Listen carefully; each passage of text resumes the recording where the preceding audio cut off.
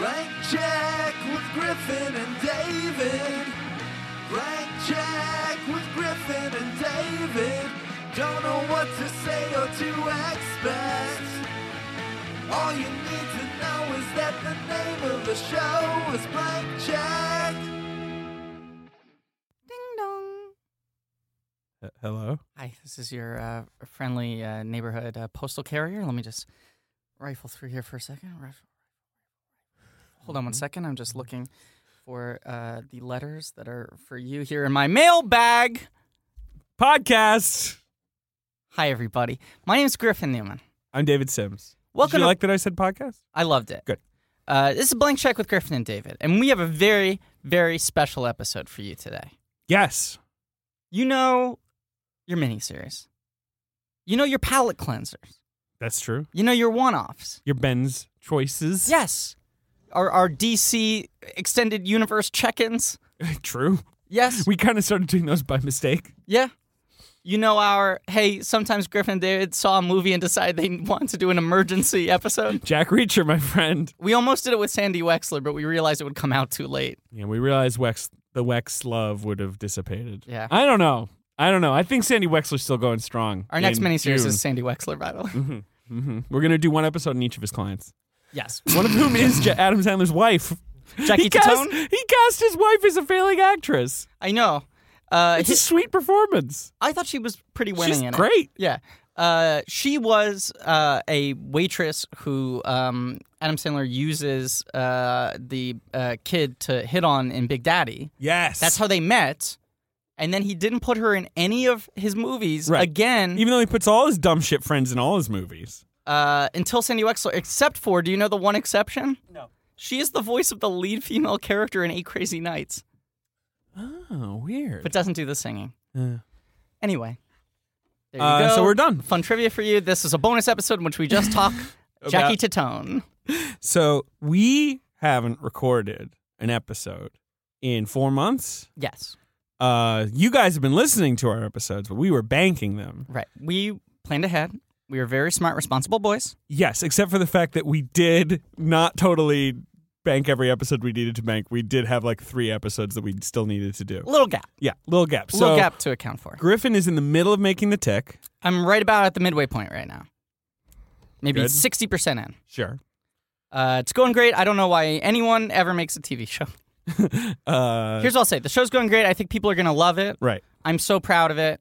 No more TV. Everyone get rid of TV. Too hard. It's the hardest thing. I would much. It'd be great. 5 shows a year. No, yeah. You know what? 12. 1 a month is fine. Yeah. I'd watch 1 TV show a month. That's fine. I Just agree. do that. We're doing 12, which I think I was like, what a good manageable number. Mm-hmm. And then now I'm like, too many. Let's do 2 episodes. What ep are you in right now? Right now, at the time of recording, Which is May 7th. May 7th. So this is a month behind of when you'll be listening to it, but not as bad as the, what some of the other shit we've done. You've been where getting we're episodes talking from about like the phonograph and stuff. from the Bush administration. The phonograph. Merchandise spotlight. There's no phonograph. It's great. Merchandise spotlight. The automobile. Yeah. You guys know that David and I are immortals, right? We're in the middle of episode 7 right now. Okay, you're making episode 7 right now. Okay, cool. Yeah, it's getting Who's real directing that crazy. fucker? A guy named Tor Freudenthal. I hope I'm not mispronouncing his name. He directed the first Diary of a Wimpy Kid movie, which I fucking love. It's spelt like Thor. It is spelled like Thor, and I made that mistake. I called him Thor, and he gave me a kind of side eye, and I was like, oh, it's Tor. He also directed Percy Jackson's Sea of Monsters. He did, and Hotel for Dogs. Hotel for Dogs. That's one of Ben's favorite movies. It made me cry. Yeah. Because On they a plane. really opened that hotel. I think he's a very good director. Because, my little sister, Romley, who I vocalized, He's also worked on a lot of the DC shows. he is now, for the last couple of years, He's in the DC CW directed universe. all of the DC shows, which Arrow, I think is why he Flash, was a choice for Supergirl, this. Legends. Yeah, I think he's a lovely guy, and his movies, I took Romley to see them when they came out because she was like in the right age range. Diary. And I remember always being like, this guy's a fucking, I was like, this one was well directed, and I'd look at the end credits and I'd see that name. for Fruidenthal. Sure. Mispronouncing it in both directions. But when I met him, I was like, hey, I'm a big fan of your work. And he was like, come on. Like, he thought I was just like saying that like everyone says that. Yeah. And I was like, no, I've seen all your movies because I have a younger sister. And he went, oh, God. And I was like, no, they're good. And he was like, are you razzing me? I think he's a lovely guy and a really good director. Anyway, that's episode 7. Look forward to it at some point coming out. But good show. No one should ever make TV ever again. I'm retired. All the dogs work at the hotel, too. Very true. So this is a mailbag episode. We've never done anything like it before. We've had an email account. We in early days. And a Twitter account. I believe we have 2 email accounts. I believe we do, because we used to have Griffin David Presents a Gmail. Yeah. And then we had... stepping up here. Yeah. And then the Blank Check email account, and we would, in early days, invoke it and say, send us questions, and then we never, ever checked it. So then we again said, send us some questions, just to freshen it up a little bit. But I said, you know what? He wants to take credit. Yes, because you were against the idea originally. Yeah, I was. Thank you. Mm-hmm. Thank you for being a big man and admitting that. I'm honest. I said, it's been a while. It's been a while. Shout out to, of course, that is a reference to Serial, the first podcast. I said it's been a while, and we should just get back into it and have an episode where we can kind of catch up.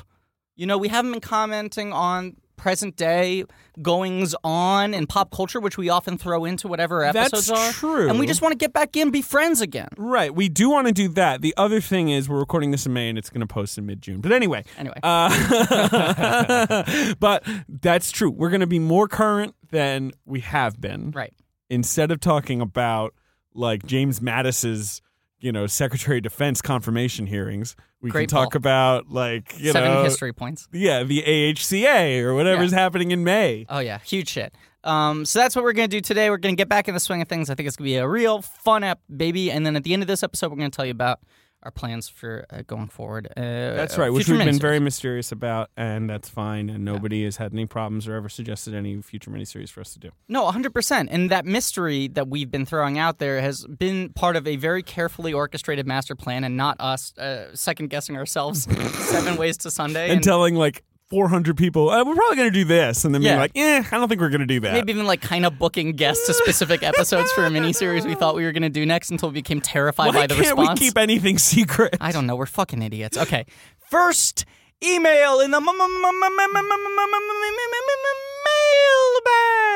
That resonated strangely in my headphones. All right. So we've got some tweets. We've got some emails.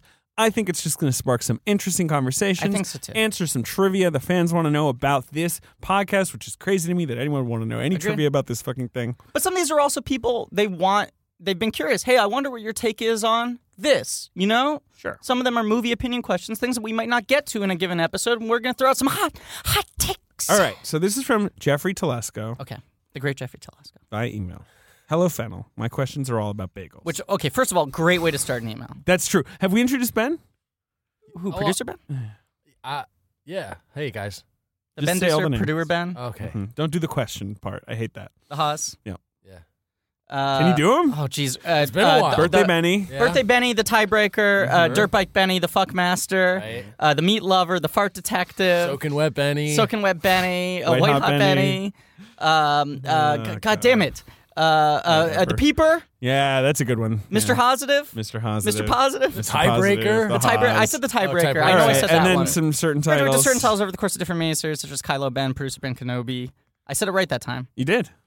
I was kind of amazed. Thank you. I know you looked awestruck. Yeah. Ben and Shyamalan, Ben Say Bennything, Ailey Benz with a $sign. And what's his new name? Warhaz.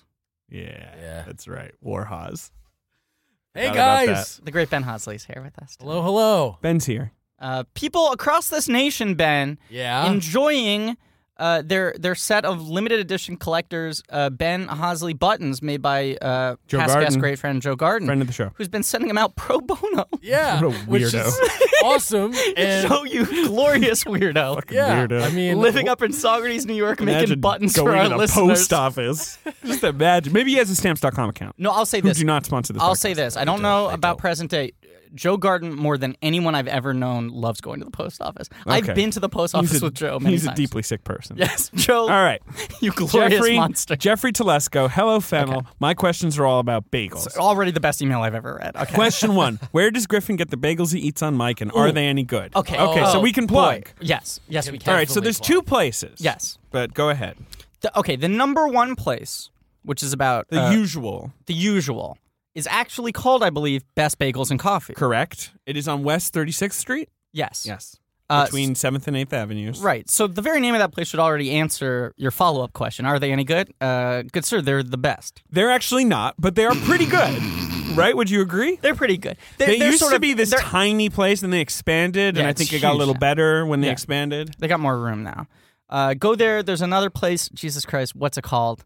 It's called the Bagel Cafe or something that I go to sometimes as a backup on 32nd. But that was famously the place where I tweeted the picture of the everything bagel they gave me, and there were 6 seeds on it. It was a bad and I bagel. said, "Excuse me, sir, I asked for an everything," and he pointed to the 6 seeds and said, "What about this?" And I went, "Come on." That's not good.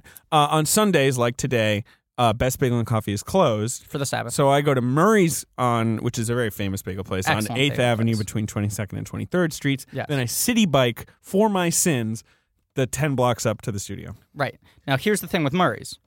Murray's refuses to toast. No, they used to. What? Now they toast. What? Your bagel was toasted. Okay, see, this is why we need to do this episode, because we need to check in.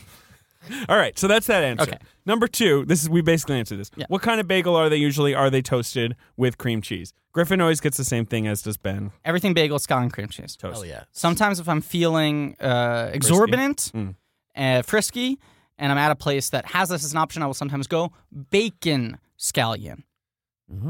Weird. Hey, I'll say this about Best Bagels. They have Taylor ham, which is a Jersey sort of weird Dirt spam-like. bike Benny. You and your dirty Pork Jersey product? ham. Sounds pretty good. But it's the best. It's so good. I always get Poppy not toasted with lox and cream cheese. I spend You on spend, those bagels. yes. Whew, boy, do they cost a lot in Manhattan. All right. Do David and Ben like bagels? All right. We already answered Get the that. fuck out of here. yeah. Come on.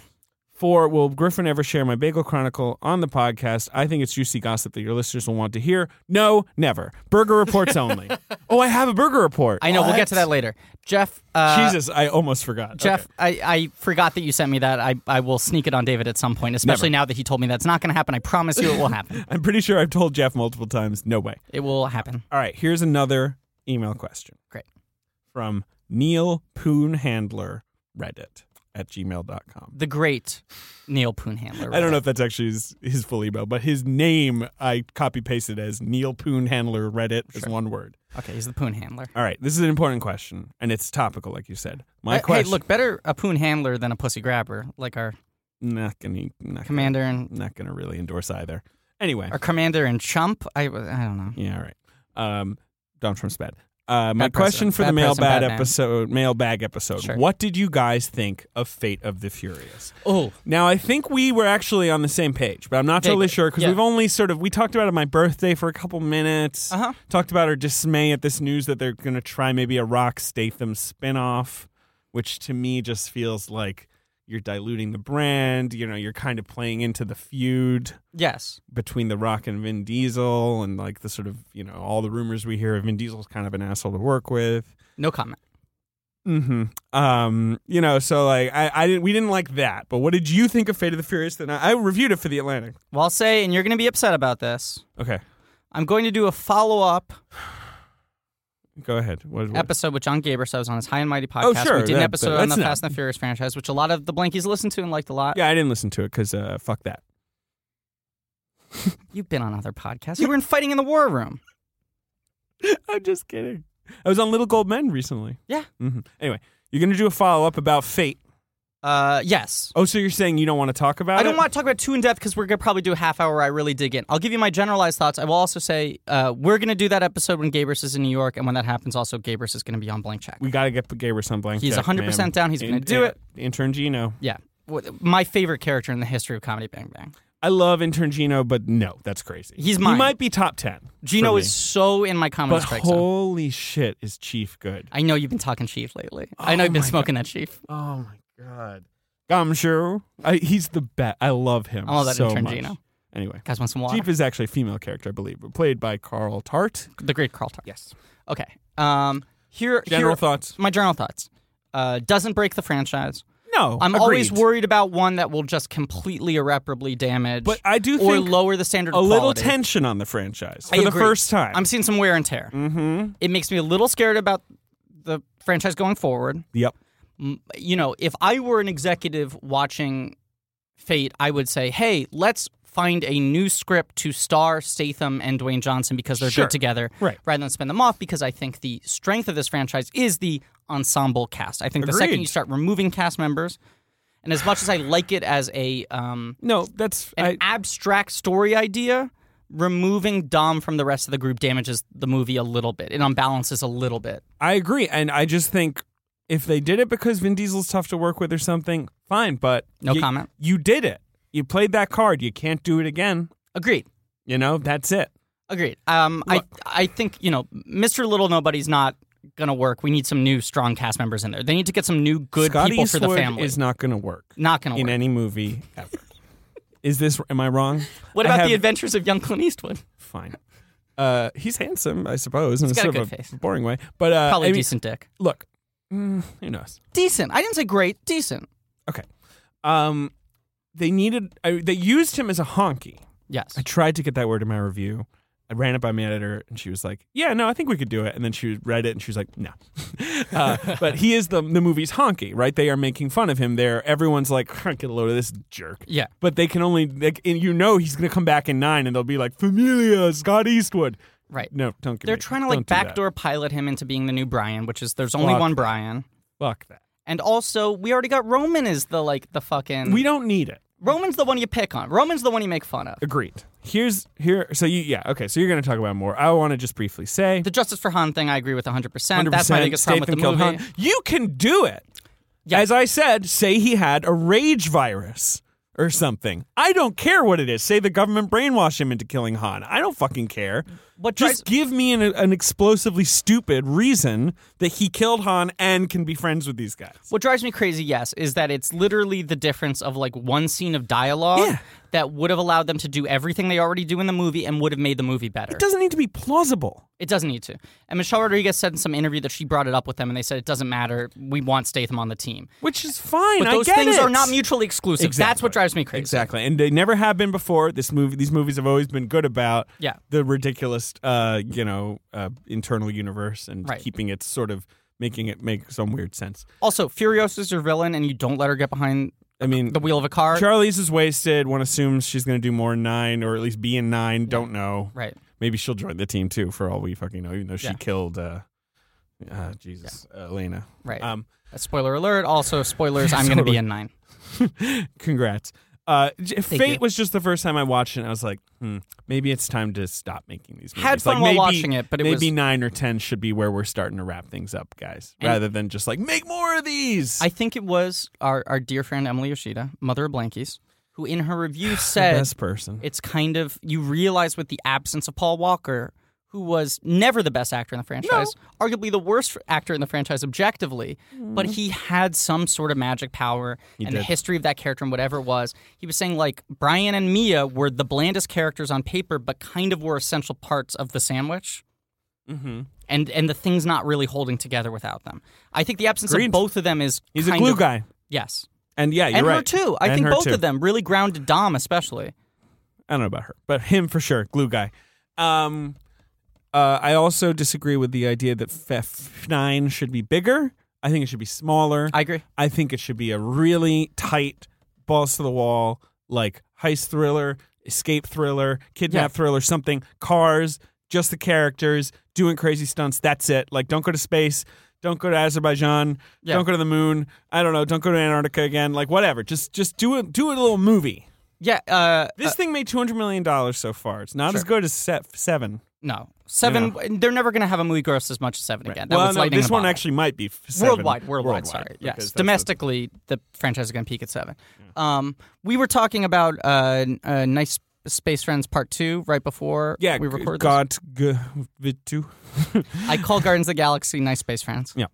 I think James Gunn is really, really smart and avoided all the sequel pitfalls. He did. I agree. By instead of trying to go bigger, going smaller and deeper. Yep. And even though it is and a very just being big scale like, movie, people like these characters, so we'll just have the characters. Story-wise, he just burrowed into them deeper, and that's what Furious 9 should do. It can still be grand scale. Agreed. But they need to focus on burrowing into the characters.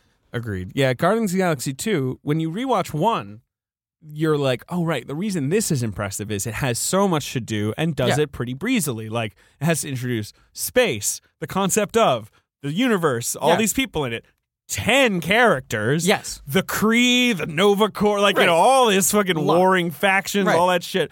And do it while also being like, hey, 70s music, and like, we're a fun movie. And a lot of plot. And Nice Second Space movie Friends Part 2. They do the anything. Empire Strikes Back thing. They split the team in half, and one half of the team is pretty stationary for most of the movie. Yep. Like, one half of the movie is only having dialogue scenes until the last maybe 25 minutes. So you have one half of the movie is the action stuff you need, and the other half is really character stuff. Okay. All right. Good movie. Nice Space Friends. I like them. Great. Here's another email from Amanda Hartle.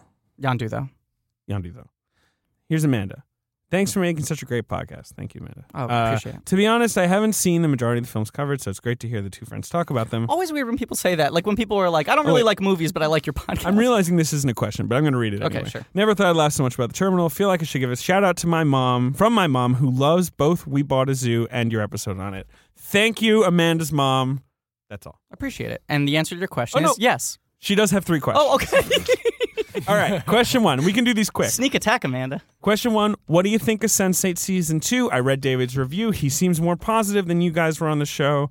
I understand why you might not do another season on the pod, but I'd love to hear your thoughts. Personally, I think it's better than Season 1. I agree 100%. I assume you have not seen it. I have not. I'm working 20 hours a day and sleeping 4. Yeah, you're working hard. I will watch it. I just don't have time right now. I watched Sense8 Season 2 for my job because I volunteered to review it because not a lot of people at The Atlantic had watched Sense8 Season 1, but I had. Humble brag. And I think it's a lot better, actually, because they are now all linked and they can do fun stuff all the time. I'm excited to watch it. Sounds like the show I want to see. Rather than like the very slow setting up of all of their storylines and them resolving all their individual storylines without much help, now they can just do all this crazy, flashy stuff with them all hanging out with each other in an art museum, and then they're in a secret lab and shit. I still don't really know what the fuck the serialized story is, like the Whispers guy and all that. I'm kind of like, okay, whatever. But the soapy stuff, just the dazzling energy, the whole Wachowskis, like we are all connected thing. Good orgies? Well, I mean, the Christmas special orgy is like phenomenal. I still haven't watched the Christmas special. Which is really, the Christmas special is really just the first 2 episodes of Season 2. I mean, I'll give you my advance note, not having seen it yet. I hope I love the show, but Netflix shows are too long.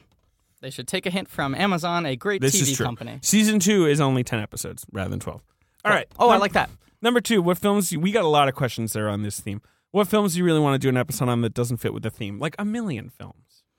Yeah. There's I mean, so many. I guess the question there is like isolated films by directors that we would never cover. Yeah. I mean, there are a lot of examples of movies that we love. Who are by directors who maybe their career is not interesting enough or they didn't make enough movies or whatever. But I also think like, we're never going to do, who the fuck directed Miracle Mile? Brad Silberling. No. That's Moonlight Mile. Oh, which one's Miracle Mile? Miracle Mile's the crazy post-apocalyptic movie with Anthony Edwards that takes place like in a diner in L.A. Yes. Steve DeJarnette. We're never going to do a Steve DeJarnette movie series. That's an interesting one. Like, we're never going to do a John Borman miniseries unless we do this for 100 years. Right. But, like, Excalibur would be an amazing blank check. Yeah, see, there are ones, more... my conflicts come in with, like, amazing blank check movies that I would want to do by directors who fully qualify as blank check directors but made, like, 40 films. You know? Oh, sure. Yeah, that's true. Like, of there course. are Altman movies I would love ones. to do. Yeah. But Altman would be like... How are we ever going to do Altman? Right. And, like, even Ridley Scott, which people keep saying we should do. It's half a year. I agree, but it's, like, insane. Yeah. Robert Altman's Brewster McCloud, which is essentially I know. We've talked about it. We talked about it in, like, the first time. episode of this show. Right. Is like the ultimate blank check movie and is my favorite film, and I would love to do it, and I've suggested doing it as a one-off, but I always kind of hold off because it's like, well, is there maybe do you do an Altman in the 70s miniseries? I mean, I think you might see us one day doing some more of those, hint, like what we did with Spielberg, where we kind of find a way to Yeah, put like- ellipses around a certain part of the filmography. Yeah. Because they're directors we want to cover and films we want to cover, but like we don't want to have to become a Ridley Scott podcast for Exactly. that long. Exactly. But Brewster McCloud would be my. If you want one answer out of me, that would be my answer. Fine. I don't have just one answer. 3. And Old Dogs, obviously. 3. I just wanted to throw out too. I mean, I thought an example of someone who doesn't really fit in necessarily is like Hal Ashby, because I love Harold. We could and totally Maude. do I think Hal. Ashby fits. Ashby's a great blank check choice because he made like 8 or 9 He movies. didn't make many, yeah. Well, and then there's 6 or 7 that no one talks about after the 70s. Right. I don't think it's that many, but here, let me just run down Ashby for you right now. Can I try to run down his whole career? Okay. First film is The Landlord, Correct. which is incredible. Yep. One of my 10 favorite movies.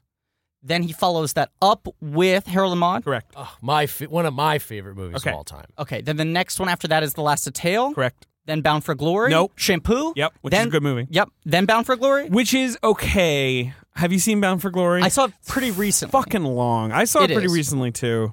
It's not bad. It's interesting. It's interesting. It also, so many of our modern music biopics are still cribbing from Bound for Glory. It kind of set a lot of know, templates, but it's which I boring. think diminishes it a little bit. Yeah. There's some really good stuff. And then he makes Being There. Nope. No, the one in between. Fuck. What's the other Oscar winner, one? Coming Home.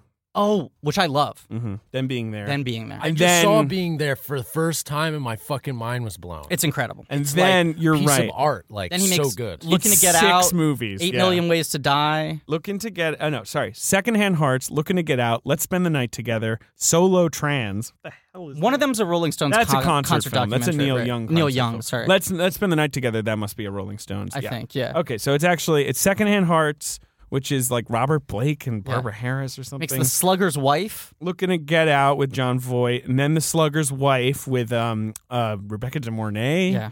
And 8 Million Ways to Die Bridges. with Bridges and Patty Arquette. Yeah. And then he made a couple TV movies. Anyway, all right, that's enough. We have to move on. We'd maybe just do Ashby in the 70s because the 80s ones get kind of sad. Maybe. But okay. he's one of my top 5 favorite directors I'd love to do. Third question, big Broadway fans.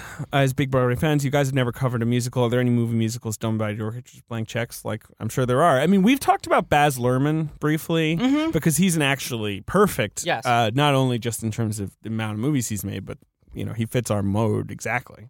A lot of the camera team on Tick worked on The Get Down. Because, New York New York. production. Right.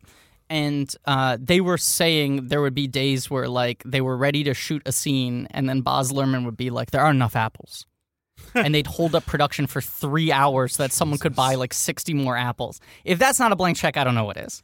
He's a real wacko. All right, anyway. All right, we're moving on. Not enough apples was a literal example. Ramar Wright, a longtime Sure. fan. These are his questions from him.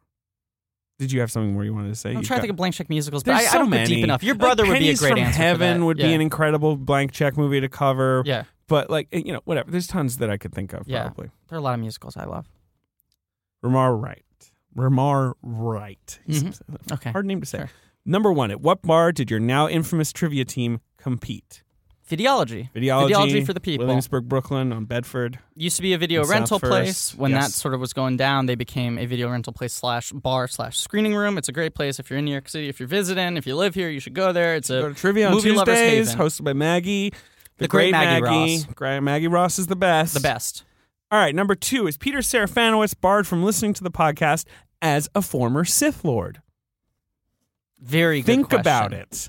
He voiced a Sith Lord, He did. Darth Maul. He did. That is the one that he voiced. Now, he didn't play him No, exactly. he wasn't Ray Park physically. played him. Right. But he did voice him. He gave Was a voice. he a lord, though? I don't think so. I don't think a voice can be a lord. No, I think a agree. whole person has to I be think- a lord. I think- Also, we want to get Peter on the podcast 100%. someday. I'll say 2 answers to this question, okay? Uh-huh. One, I think because there was a separation between body and voice, he is only half a Sith Lord, which means he can listen to half of the podcast. Whether that means he can only listen to half of the catalog or half of each episode, or He only doesn't have to listen listen to the podcast. one ear, one pod in, the other Sure, one sure, out, sure. whatever. He can choose to interpret that however he wants. He can listen to half of the podcast. The other half is forbidden. Okay. Second answer to the question, I know for a fact that Peter's only listened to one podcast in his entire life. Oh, what is it? He says he doesn't get it. Podcast in general as a form. What's it called? Pod Save America. Yeah. John Favreau. He show. does listen to that. He loves that. That's the one he's The only podcast I also listen to ever Pod listened Save to. America. Look, what can I say? I'm a disgusting, bougie Manhattanite and Good Brooklynite, whatever. Good show. I want to get Peter on the show. Yeah, and John Lovett and, John Favreau. Yeah. And John Favreau, the director. Yeah. And, Johnny Test. Tommy Vitor, all these guys. All these guys. All right. Crooked Media, baby. Number 3, if Fast and Furious crew ever goes to space and races the Guardians of the Galaxy, who wins? I don't care. I don't know. The Guardians of the Galaxy win. They have spaceships. I don't mean to diss your question. Yeah. We get a lot of Fast and Furious questions. Well, you do fucking talk about it incessantly. Do I? You also campaigned to be in the movie. Yeah, I'm going to be a 9, by the way. Okay. Yeah, congrats. Thank you. All right. Do you have any answer to that? Guardians wins. They have spaceships. No, Fast and Furious guys have cars. No, if they have cars, then they win. You never let them get behind the wheel of cars. You're right. That's the thing. All right, they win. All right. Okay. Freddie Campbell. The great Fred Campbell. You should do that every time. I used to do that on TCG's After Party. Do you remember that, Ben? Yes. Of course. Forgot about that. Okay. Great. Very happy to hear TCGS that Chris after Catholic party. Show is coming back, season 3, True TV. live on True TV. So That is exciting. very exciting. Really exciting. I think this is going to be the season. Agreed. Shout out to Chris The great and Chris JD Catholic. Amato, The great JD Amato. and Murph, and The so great many of Murph the people from Yeah, that show who all have been appeared on guests this on the show. show. Great Yeah. Bethany Hall, the great Yes. Shannon O'Neill. All right, All well, of them. we can spend all day. All right, Fred Campbell. Yeah. I was wondering if you guys would consider doing a series on the Coen brothers. Why not? They're the best. I agree. They are the best. Yeah, the only problem with the Coen brothers is they don't really fit the blank check model traditionally because they are more like well-known in Hollywood as like they get you a movie on time, under budget. They never spend too much money, like very reliable. They make whatever movie they want to make because of those reasons, and obviously they're critical favorites and they win Oscars and stuff. My counter-argument is Just very consistent. I think there's one movie of theirs that is totally a blank check. It is their overreach. It is the one where they got a huge budget. Which is? The Hudsucker Proxy. That is true. The Hudsucker Proxy is their blank check because 1, it cost a ton of money, 2, it kind of flopped, and 3, it sort of changed their approach to movie making. They make Fargo after that as a rebound. True. Fucking love Hudsucker.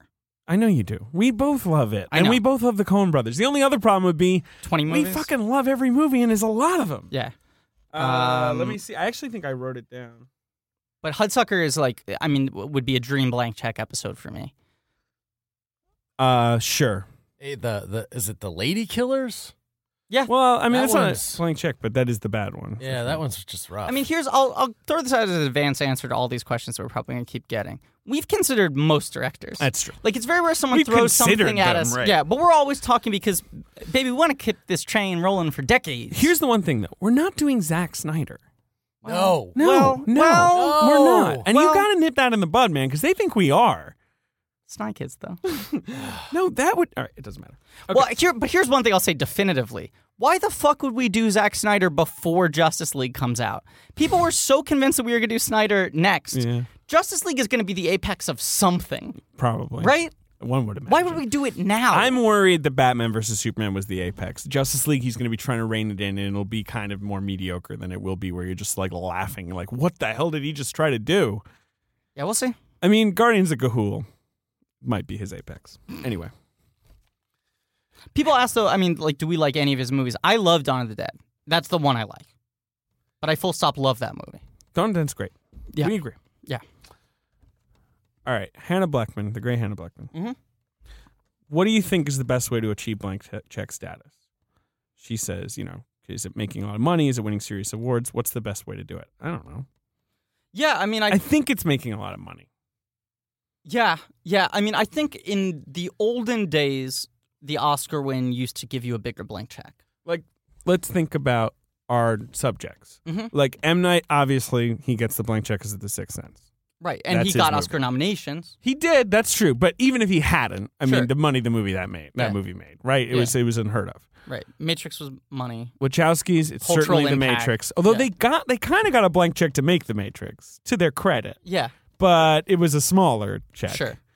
They didn't get a blank check. They just got money. There's a Right. difference. There's a difference. Yeah. Rather than Getting The Matrix is like the studio's like, you know what? We're going to do it. We're going to give you this budget. Yeah. The Matrix Reloaded or whatever, Cloud, like that's them being like, what do you guys want to do? Yes. Like which is sort of what we're thinking of. Cameron's a mix. Cameron was, kind of Oscar feted. I mean, he's more of an Oscar or critical acclaim type. Yeah. But he was an odd choice for us. Because it's not like Cameron Crowe's ever gotten $100 million to make a movie. No. And also, he did the thing where he hitched his ride to Stars. I mean, Stars wanted to work with him. Right. I mean, I think that's a big thing. If you can get A-list stars to want to work with you, that gives you a lot of latitude, right? Mm-hmm. Nowadays, as there are all these panicked articles about the death of the movie star, there are still movie stars. If you know how to use them in the right genre, certain people at certain moments, a lot of it's timing. There are very few blank check stars where, like, this person will make $100 million in any movie regardless. There's, of course, still, if I wanted to make a movie tomorrow and Brad Pitt said he wanted to be in it, it would get financed. It'd get financed. Anyway, I think money is the best way. Money is the answer to everything. We live in a sick world. I think also, though, if you get some combination of Oscar nominations and or a win and money, you're really cooking with fire. And I think the big thing that hits, with blank check filmmakers is if the movie has some kind of cultural impact. If it taps into something that people are trying to capture. Zeitgeist movies. And because that's this inexplicable formula where people go, just give them money because they got to something that we don't understand. Yes. I don't know how to quantify it. Just give them money because they are I get it. On the way. We agree. Yeah. All right. But money rules the world. And part 2 of her question is it possible for a director to essentially place themselves in a position for a blank check? I can answer this very easily. No way. Like, some directors think they can, but that they usually aren't directors who actually get one or, kind of get famous. Yeah, and a lot of the blank check breakthrough movies kind of feel like accidents in one way or another. And a lot of them also have these kind of troubled production histories. The one that gives them the breakthrough, kind of comes out of nowhere to some degree or another. Matt DiCostanza. Yeah. The great Matt DiCostanza?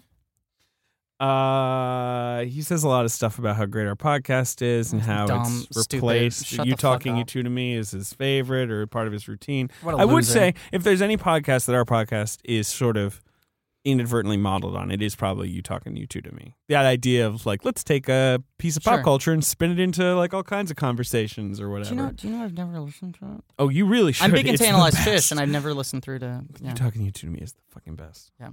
But we're definitely, I will say, we're very indebted to the whole Earwolf aesthetic and Scotty Ox. I mean, we're both huge fans of him and the sort of style. All right, this is a very long question. Agreed, totally agreed. Yeah. I'm obsessed with Scott Aukerman. And Mark Maron, in a course. nice way. Yeah. Lock the gates. Lock the gates. He talks about Godzilla a lot. What's your favorite Godzilla movie? Essentially, I'm trying to boil like 3 paragraphs into a question here. I mean, the original Gojira. Yeah, Gojira. The Japanese cut, I think, is like a full stop masterpiece. So you're not like a Mothra guy? Well, this is what I was going to say. Your guy? I mean, who are my guys? King Ghidorah. King Ghidorah. I used to work the door at the Comedy Store, and I remember Rodan would come in every week, and he said, this week I'm just going to do a jazz set. Dumb, stupid, fuck you, Griff. Gojira's the best movie ever made starring That's a very Godzilla. Cool movie. Yeah, I mean, that's a real substantial I'm not a kind of haunted expert. movie. I always get the title wrong because it's really fucking long. But the All Out Attack, it's like it's from 2001, and it's called like Godzilla versus Mothra versus whatever, Giant Monsters All Out Attack. It is called Godzilla, Mothra, and King Ghidorah, Giant Monsters All Out Attack. I was pretty close on the title. Pretty good. Giant Monsters All Out Attack is my favorite one. Cool. In terms of Godzilla awesomeness. I have 2 side questions based on this question. One, what did you think of Kong Skull Island? Note, it is bad. Okay, so here's my hot take. It is bad. Mm-hmm. Bad. Are you now worried about Godzilla King of Monsters? Probably not, right? Because that has a good director. It has Michael Dougherty, who I like. I love Michael Dougherty. I thought, his 2 little horror movies are Krampus? really good. Krampus and Trick or Treat? Are those the 2? Yeah. Great. And he sounds good. X2, X-Men Unite remains a paragon of... Well, he wrote that. And right, Superman but Returns. superhero screenwriting. Totally agreed. Yeah. As does Superman Returns. But then, so it's like they're doing that, and then they're doing King Kong versus Godzilla? Is Correct. that... Who's directing that? Unknown. Better not be that Jordan Vogt Roberts. Agreed. But I'll say this. Look, I mean, I thought Kong Skull Island was more like crap skull bullshit. Mm-hmm. But there's nothing in it that like is they can just make a King Kong versus Godzilla movie and just have King Kong show up and be made by a good director with a good screenwriter and it'll be fine. I don't think King Kong entering into the Godzilla franchise will carry any bullshit baggage with it. No. Especially since that movie is set 40 years before the Godzilla films are set. You know, because they're in present day. Yeah, I don't want to just have a giant monkey show up and fight Godzilla. I love Godzilla. I like King Kong a lot. Sure. I didn't like that movie. No. If they hire a good director, I'll be excited for the fight up. What do you guys think of Power Rangers? That was my second question. I can beat you to it. All right. Power Rangers. Did you see it? Still haven't seen it. You gotta see it. Yeah. Ben, did you see it? I didn't see, but I heard really good things. I want to say on the record, I've said it on Twitter, Griffin was like, it's going to be good.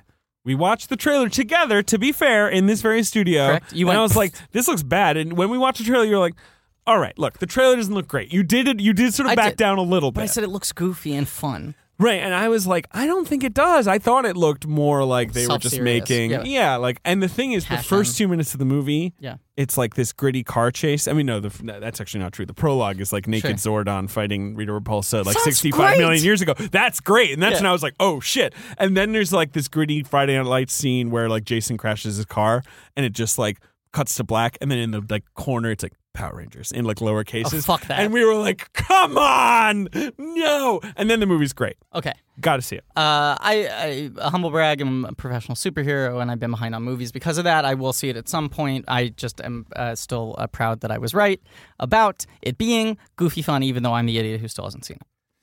James Harper. Oh, wait, hold on. One last. What? Guys see Colossal.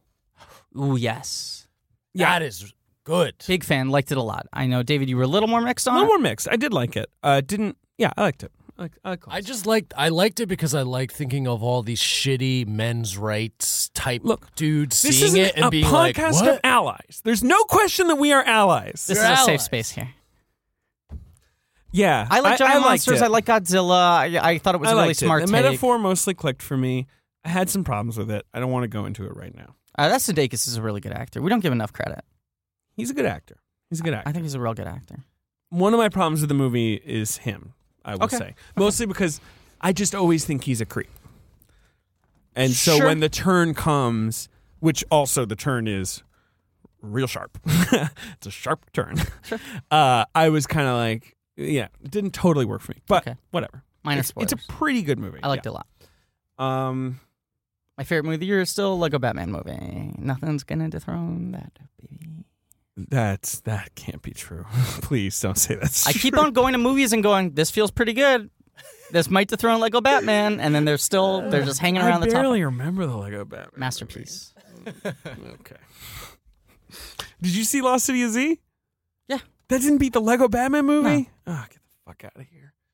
Oh, I'm you so mad found at you. me, Batman, and I found you. You know that at the end when the little British boy sings the song? Vaguely. I did see this movie. It's a great movie. William Taylor asks, he asks if we've warmed up to Sense8. I guess we really were negative about Sense8 because I remember us being kind of into it. Yeah, I mean, we were a little crazy. We were very tired because we just binged it. Yeah, I pulled an all-nighter watching that. I found it frustrating, but I feel like a lot of the things I took out on Sense8 were more, here's a chance to explain a lot of what I find frustrating about TV in general right now. Agreed. I think we both agree on that. Yes. 2, and please keep this very brief. Okay. You've made your stance on Walt Becker's Old Dogs and the Road Trip clear, but how do you feel about the rest of Becker's oeuvre? It's bad. It is? What are the other ones? Van Wilder. The first one? Correct. Bad movie. Wild Hogs. Right. Old Dogs. Right. And Alvin the Chipmunks for The Road Trip. Yeah. I think he's made one other film maybe that I haven't seen. They're bad. They're bad. I mean, I don't think he's very interesting. I think Old Dogs is really interesting because of just it got filtered through some weird communication device that warped it into the most weirdly transgressive children's film ever made. He's shitty, and I don't think he has a very interesting brain. I think Old Dogs is kind of an accidental masterpiece in terms of it being so perverse. Generally, I think he's just kind of a crass, dumb. Yeah, he's a shithead. Right, and he's a bro, and he's got a real bro. Weird, backwards opinions and viewpoints on everything, and he's gross sexually. And he made these two kind of bro-y gay panic movies in Van Wilder and Wild Hogs. And Buying the Cow, which is the other movie, which is a real gay panic movie in which Ryan Reynolds' character like thinks he slept with a man, but he didn't. And so he spends the whole movie being like, am I gay? And So all jokes aside, I find Old Dog's really fascinating because it's throwing that level of weird comedy sensibility into the packaging of a Disney family movie, and the juxtaposition is very, very odd and jarring. I was hopeful that Alvin and the Chipmunks 4 would have the same sort of weird disconnect. It doesn't, save for the John Waters cameo where Alvin references that they both like eating shit. okay. Oh, can I say Chips looks very funny? No, it doesn't. I don't know if you know this, but It's so funny, that running bit, though, you know? I actually haven't even seen the trailer. Where Really? he Oh, sort of jeez. touches Mostly because the that guy's was the dick. reaction everyone had to the trailer. okay, so you get to go to screenings and not have to see trailers all the time? Right. I never see trailers. Well, rarely. I mean, I'm going to see some now because I'm just going to see Guardians. But I'm going to the Alamo where I feel like they... Nice Space Friends? United Space Friends too, where the Alamo like curates even the fucking trailers. They would you never know? play a Chips trailer. Yeah. I felt like I saw the Chips trailer before every movie for 6 months. And the Chips trailer literally has 4 different jokes that are like, how gross would it be if one man was next to another man and penises were involved in some way? 4 Great. That'd be different jokes. It did well. I want to say, speaking of 4, it'll have come out by now. King Arthur, Legend of the Sword, which is... We should probably do Guy Ritchie someday because boy, oh boy, is What that a weird career. Is that a movie at war with itself? 4 times in that movie, 4 times is a woman, a nameless woman, murdered to advance the plot. It is shameless how many times this happens. Jude Law murders 2 of his family members. He does the same thing twice to like turn into a magical skull beast. 2 other women get their throats cut, like literally in front of King Arthur, so he can go like, ah! Anyway, Can I say something shameless. about King Arthur Legend of the Sword very quickly? You should see it. I will. Of course I will. What you have to encourage me to see King Arthur Legend of the Sword. I'm Griffin. I'll see that movie. Yeah. First of all, that movie was the cover story on Entertainment Weekly's Hot Summer Preview in 2015. Weird. So that's how long that movie's been sitting around. Yeah. Secondly, that movie was put in development after a 7-figure pitch by 2 screenwriters who to came make in. 5 movies. I believe 7. I think it's 5, but sure. They said King Arthur Cinematic Universe, 1 movie for each of the Knights of the Round Table. Look. Man, I can't wait for Gawain, the Legend of Green the Knight. Sword continues. No, seriously, because Merlin, Gawain, Guinevere, like a lot of the characters you might think of as Lancelot, like Arthurian characters, not in this movie. And they were saving them for separate movies. It is very obvious that they're going to be like, next Lancelot shows up and he's played by fucking... Because I remember hearing that Idris Elba was going to play Merlin, I think to tease everything. Doesn't Fuck literally everything. All right, James also, there's Harper. a similar, someone pitched a fucking, and sold a Robin Hood cinematic universe where there's a separate movie for each of the merry men. The thing about all of this is just, it's free because there's no rights to those things. So it's easy to try and fool yourself into thinking this is a good idea. It's not a good idea. Okay. But basically, if you want to make money in Hollywood, walk into a studio and go, there's 7 of them. Okay, I got a pitch. Yeah. Canterbury Tales. Yeah. No, it's not going to happen. 1 movie for each tale. Yeah. All right, James Harper. Okay, the great David. James Harper. The great James Harper. Why shouldn't I be watching Fargo? Answer, it's not good. Counterpoint, it's the best. Next question. David, you're so wrong. No, I'm not. It's so good. Best show on television. He also says that I'm too mean to you and it harms our brand as the 2 friends. That's not true. Okay, can I use this as a jumping off point for a second? Sure. I see on the internet a lot of people who go, "Ugh, God, I can't stand this show anymore. I love it, but every time Griffin goes on one of his tangents, da-da-da-da-da." And I also see a lot of people on the internet there's also who people go, say, "I can't stand this show anymore. David shutting down Griffin's tangents, da-da-da-da-da." There are all these people who go, "I love the show, but I hate one of the 2 friends." Guess what, baby? There are hashtag 2 friends on this show. and we are friends. You take both or you take neither. Love it or leave it. Are you watching Fargo season 3? Yes. I haven't started yet. What do you think, Ben? I mean, it's, I think, really, really strong. And it's continuing to not disappoint me. Great. So happy for you. I know it's slow, and I think he's definitely now making Out of ideas. more and more have Weird, just, quirky bullshit happen just because he doesn't know what to do. But at the same time, I love it, and it's still good storytelling and really good characters and great filmmaking. So I'm going to defend it, David. I think it's still fucking strong. David's rolling his eyes. Here's my hot take. Great TV show. No. All right, John Paul Ruby. I really just think it's derivative, and like I don't like Noah Hawley. It doesn't matter. Okay, I think your butt is derivative. Come on, they start out in West Germany. Now they're in L.A. and she's finding out about old Hollywood stuff. It's quirky. David, it's that's good. a big point. Come on, he's our finest film critic. It's a TV show. John Paul Ruby. But our TV shows now like 13-hour movies. If you really think about it, wouldn't everyone want to go see a 13-hour movie? I'll say it again: cancel TV. No more TV. Agreed. John Paul Ruby. Question number 1. What the is great your John Paul Ruby? Yes. What is your greatest moment of professional embarrassment? I don't even know what the answer to that question is. I haven't been like professionally embarrassed a lot. Knock on wood. I feel like I can give you an answer. Please. And I'm sure people. That's why I asked. I figured you'd have. Yeah. There was a recent I think last Thanksgiving or something. My family got into a spirited debate over what the worst Griffin Newman movie was, and everyone in my family was arguing over what the worst thing I've been in was. What was the consensus pick? It was like a tie. Like each member had a different movie and was arguing strongly. Like, no, but you haven't seen Naomi and Eli's Kiss List. That one's really bad. My mom was like, no, but Free the Nipple. Like it was like a Free the Nipple is not great. It does have tits in it. Look. A lot of clunkers in the filmography. A lot of knockers. Yeah, a lot of knockers. That is a weird thing that I think about is like I've been in a fair amount of movies where I'm in the frame next to female nudity, and it's like, oh, I'm on like blogs that people masturbate to. Mm-hmm. You're on Mr. Skin or whatever. I am. Right. Yeah, Fort Tilden, funny. I'm in like a 20-minute nude scene. Yeah, there you go. Where I'm framed around. Yeah. Yeah, but you're not nude yet. I'm not, but I'm saying I probably am like the person that someone's putting their hand over while they jerk off. They have to put. Anyway, look. They don't want to look at me while they're. No, I understand, and you're doing a very great motion. Give yourself some credit. Maybe they're jerking off to you too. They're putting their hand over the women. Yeah.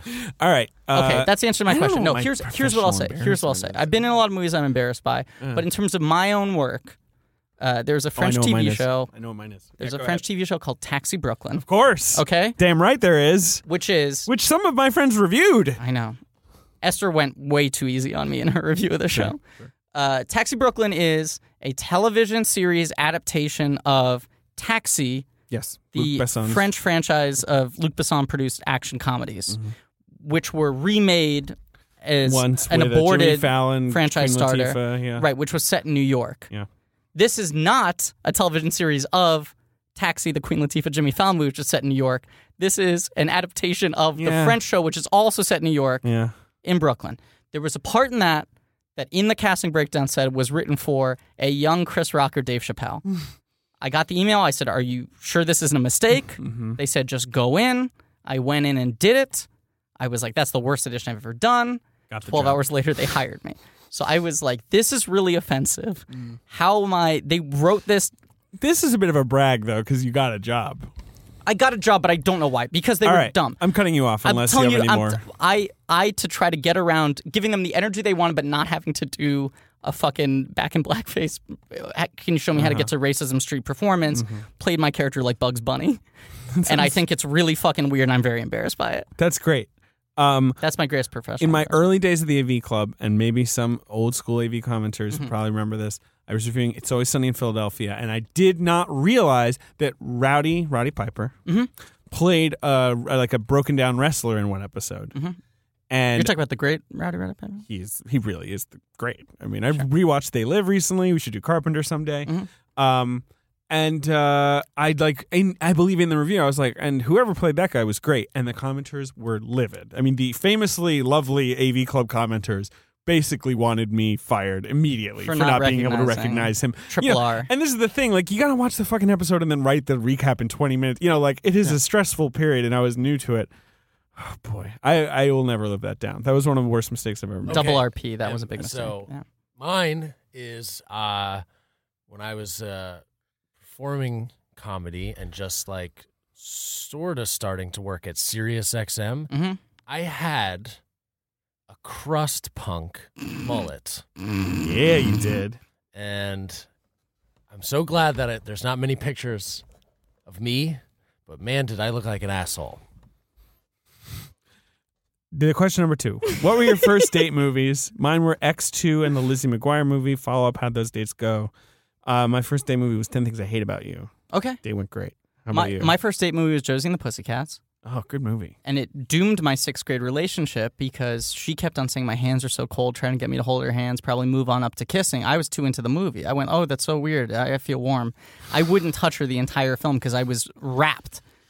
Oh, boy. There's a third question about going to jail. That's my life in a microcosm, by the way. Refusing to hold a girl's hand because Josie and the Pussycats had my attention. This guy asked 4 questions. I'm not going to... FM, fuck, marry, kill, Ray Reddy, Joey the Horse. Wait. I want to hear Ben's answer for that one, actually. What was your first movie date? Okay. I just, you know. I know, but this is a good one for Ben. Sorry, say the question First again. date movie. First date movie. Fuck. I remember the Mel Gibson one, What Women Want. Yeah, Nancy Meyers movie. But I feel like I've gone to... He doesn't have an answer. Okay, great. I'm think about it. Check Fuck, back marry, in. kill, Ray All right. Reddy, Joey the Horse, and Sio Bibble. Now, my answers are very clear to this. 1, fuck Sio Bibble. 2, marry Joey the Horse. 3, kill Ray Reddy. Ray Reddy being M. Night Shyamalan's character in Signs, for people who've forgotten. I agree on all 3 counts. Agreed. Hey, you want to hear something cool? Mel Gibson's wife in Signs plays my mom on The Tick. Mel Gibson's wife in Signs. She has that Who's amazing like in that scene one where she's scene pinned where against she's the dying. tree. What's Yeah. her name? Don't ask me this on air. This is so embarrassing. Yeah, no, don't worry about it. Biggest Ben, cut that professional out. embarrassment. Okay. Ben, double it. She's a lovely actress. She's amazing on the show. Okay, Kyle Wilson. Since I missed it in the theater, I waited till Split came to streaming to listen to it, yada, yada, yada. And on the Split episode, apparently, I was super dismissive of the first couple episodes of Legion, calling it terrible and awful. Griffin had not seen it. I watched it and loved it. Penultimate episode's one of my favorites ever.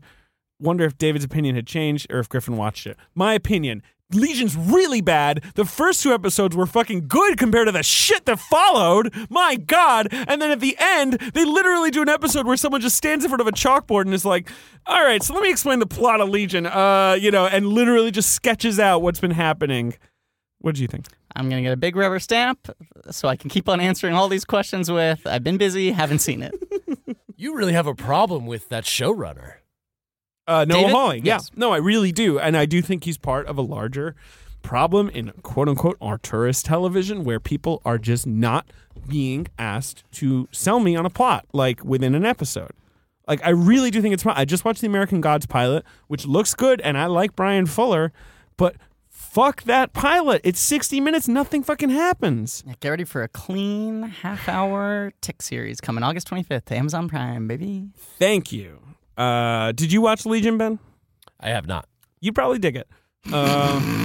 Eric Spratling. You probably would. It's like real psychedelic and weird. I think you'd like it. The great Eric Spratling. I'm not sure if you'd like it, but you might.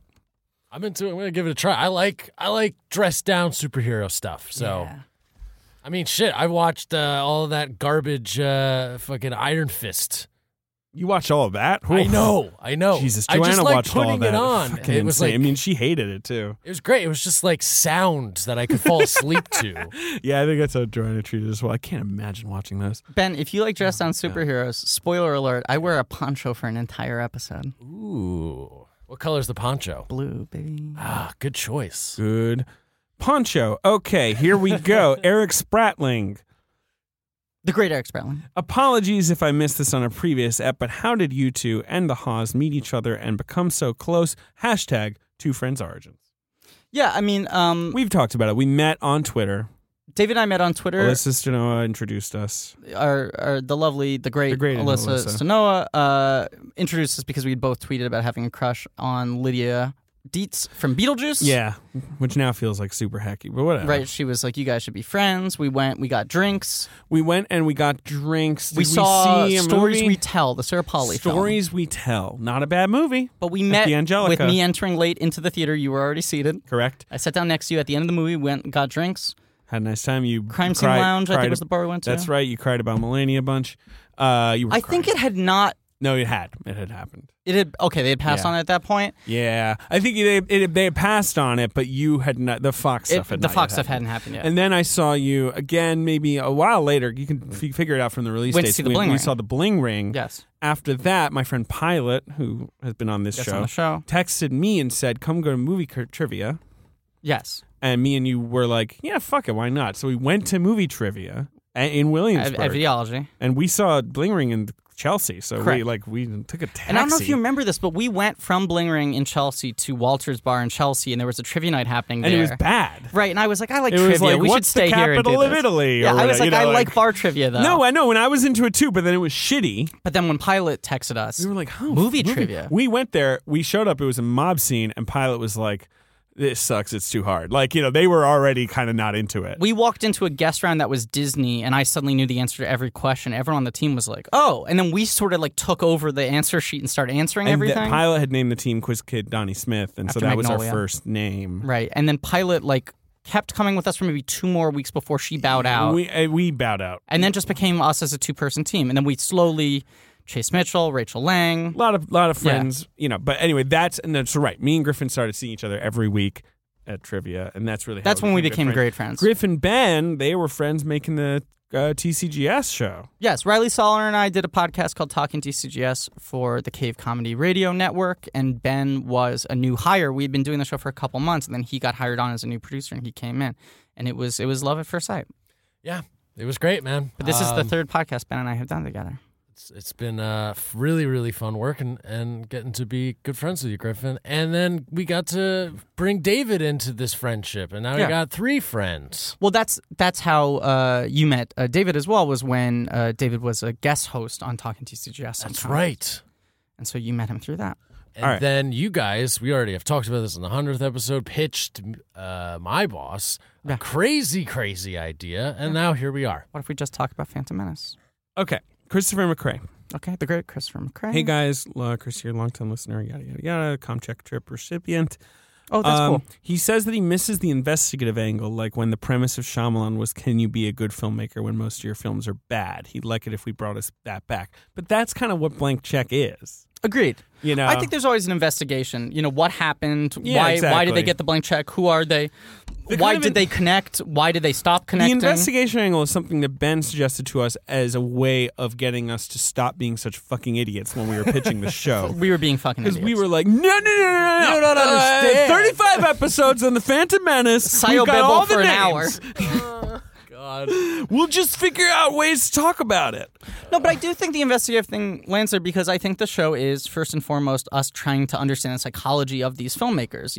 I think if the investigation is less focused on trying to get one answer, perhaps, but there still is an investigation there. I will say this, Michael Bay, who we thought we were going to do next, and then people sort of caught wind of that and got really upset. I think that was going to be more of an investigation. I think that season was going to be more of what people are asking us to do. We'll do it at some point. But people go, I missed this thing, and then we had an answer that fit all of it, and I think it was going to be different than what you blankies thought we were going to do. It was going to be 5 Transformers movies. Anyway, Emmanuel Macron just won the French election with 65% of the votes. Damn it. No, it's good. Oh, okay. He's a good, left-wing guy. for I mean, sure. he's centrist, but, Le Pen, who's the leader of the far right, she lost. Do you know why I said, God damn it? Why? Go ahead. Because I thought a macaroon had just been elected president of France. I don't even want to talk about this. dessert. We should elect a dessert. Okay. Oh, but, that would be great. okay. Look, I just want this guy that also. delicious chocolate cake All right, that Trump had. We Christopher should elect that. Christopher McCrae. The great Christopher McCrae. Also gathered, he said, every time we've ever talked about doing like episodes or shows. Okay. So here's a little list of things we've apparently discussed. Lucas, non-Star Wars. We do have to do that one day. Agreed. He says Howard the Duck should be included. Debatable. Perhaps. Adam's Family Values. I love that movie so much. Just a one-off. But Sonnenfeld might be a fun, there's a lot there. I would love to do something. The only problem with Sonnenfeld is it's just, not that his bad movies aren't interesting, but there are quite a few of them. Yes. Have you seen 9 Lives? No. But it's I kind of love movies we Sonnenfeld. might have some fun with. Sonnenfeld's a real Fall from Grace guy. Talking fanfare, where we just talk about studio logos. Oh, I would do that, no question. We would have to mix in some production company, talk about some Morgan Creeks and Castle Rock. Orion is a good one. It's crazy now how you fucking sit down for any blockbuster movie and there's 14 logos. Half the companies are Chinese or Indian or whatever. It's getting big. It is insane. I do studio think logo business. the next time we have an itch to do an episode like this, though, we should do Talkin' Fanfare. I'm 100% 100% down to do that. Okay. Legend with J.D. Amato. J.D.'s always pushed for that. Right. It would be part, to me, of a Ridley Scott. Maybe we could curate a Ridley something. Scott. We figure out some like we don't have through to line. do White Squall. Right. Even though White Squall isn't bad. Hulking the Hulk. Does he put Blank that on check. Looks like we cashed that one. We did. Adam Sandler. It's true. We could have some fun with that. Dark Knight trilogy. Stay tuned. Yeah. Batman Forever. Oh, David. Okay, so David I once pitched. Go ahead. just doing the four, essentially the Burton Batman universe, because Burton produced Batman Forever and Batman and Robin, and they're all linked. right. Those are 4 movies. I would call them the Pat Hingle, Michael Gough films Absolutely, because they're that's the what you two call actors them. who bridge the 4. They do. Yeah. So that I do want to, because I think that's. I mean, there's no better blank check narrative than what happened with those movies. My counterpoint to that was do every Batman movie, and David balked at that. But we came very close to doing that. We thought about doing a little baby miniseries. He only wanted because to do of it because he wanted to do like a Batman movie. I wanted to do like a Batman movie so well. It's a masterpiece. I'll also say, Hulking the Hulk, which I know we promised for a while. We'll do Ang Lee someday. Yeah. We came very close to doing Ang Lee when in place of Spielberg. Mm-hmm. We, for a long time, were planning on doing Ang Lee I want to do Ang Lee. right after You're the James one who's Cameron. not into Ang Lee. I was into it. I don't remember. You're less into Ang Lee. That's just all that there is to it. I'm not even accusing. I think it's just true. You're just a little less excited about it. I don't know about that. I would love to fucking... Let's I'm the do dude it who wants then. to talk about Hulk. Put Fine. your money where your mouth is. I dare you to do an Ang Lee miniseries. Samuel Jackson's glasses. Do not remember what the context on this one is. I don't either, but I thought we were going to do hair pieces. Yeah. He's got some crazy hair pieces. Sounds like a really funny bit on blank check. that we forget. CJ Thomas asks, Okay. Oh, this new question. Yeah. what podcasts do you guys listen to? Hollywood Handbook? We Hate Movies? You listen to Hollywood Handbook. I listen to Hollywood Handbook. I love it. Love it, love it, love it. What else do I listen to? Looking at my podcast. I'll tell you what my top new episode comes out. I listen to it immediately. Rotation is because once again been busy lately. Mm-hmm. Slimmer media diet.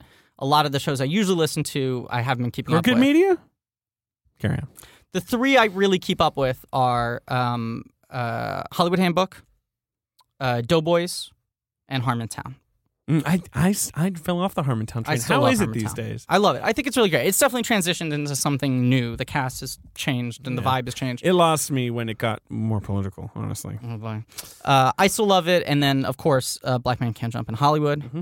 I love. I endorse basically all of these. Although I've never listened to Doughboys, but I keep meaning to. Love Doughboys. I It's know my you love fucking Doughboys. favorite.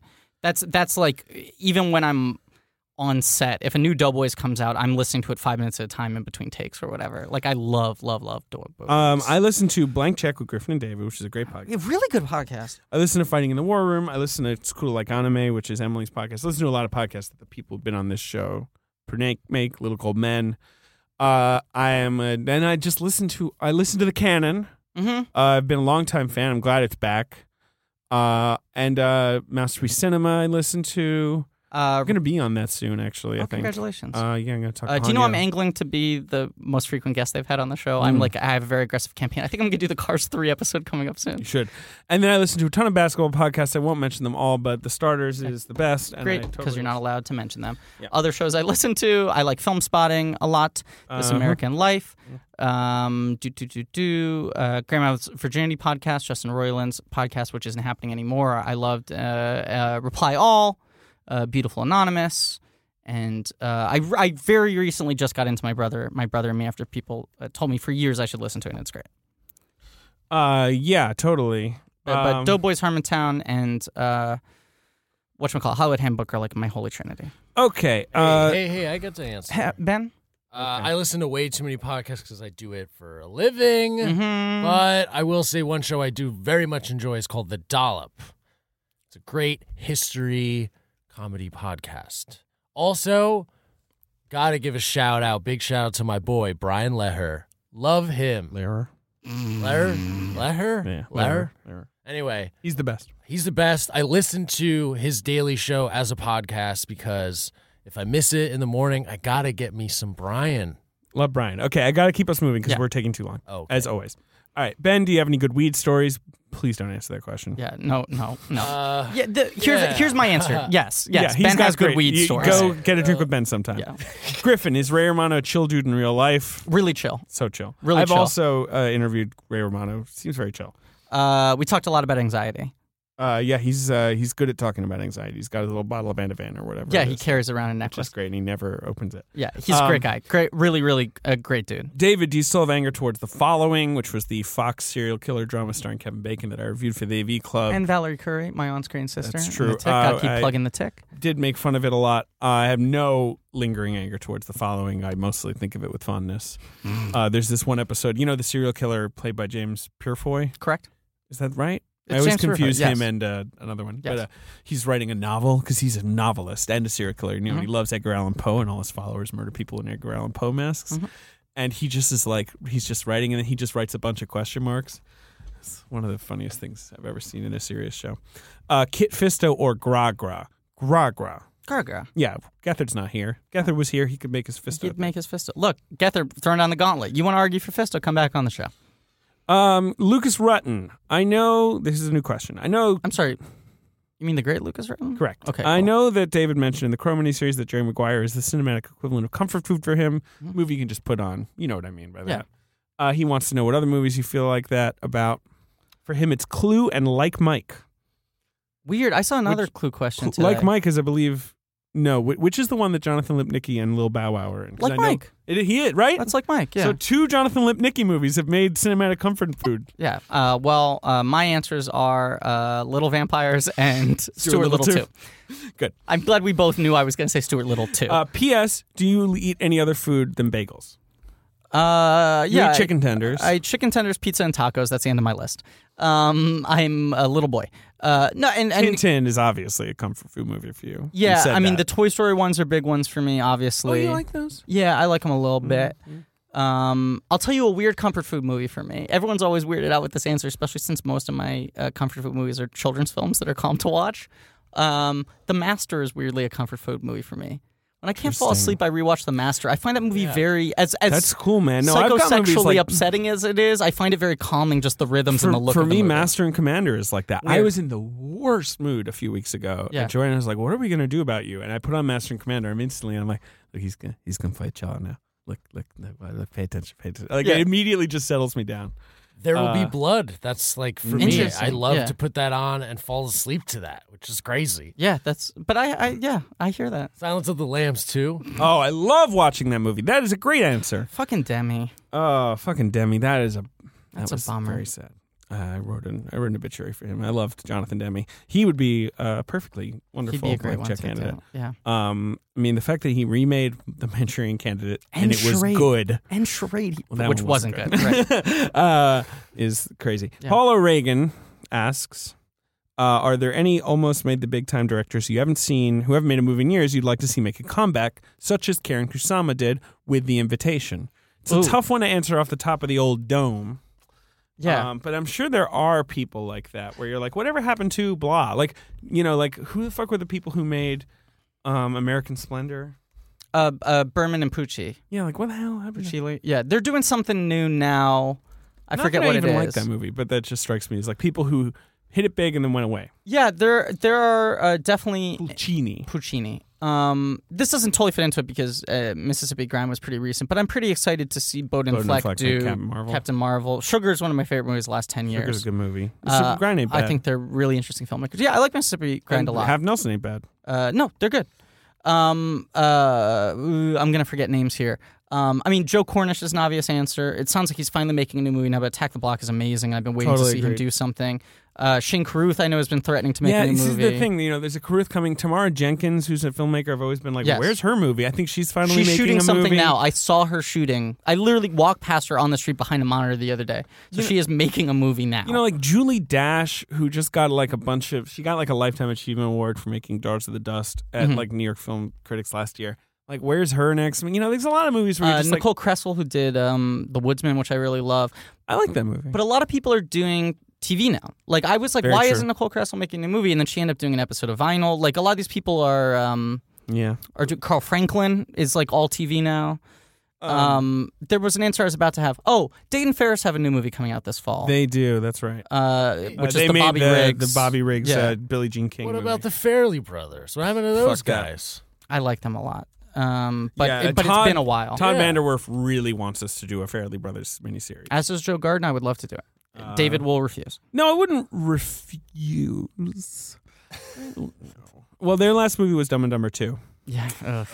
Darnell Martin, that's another person I really want to see another movie from her. She made Cadillac Records, which is great. That movie's so good. Okay, so we answered that question. Matt Woodcock asks if you had to do a series covering a director whose films are mostly comedies, who would you pick? Well, Farrelly Brothers are one. Judd Apatow is obviously another one because that guy's a blank check filmmaker through and through. Yeah, Judd Apatow would be a nice little small one to make. Joe Dante, I would sort of qualify as mostly comedies, and I really want to do Dante. He's just done a lot, but yeah, Dante would be good. Yeah. I'll say something quickly while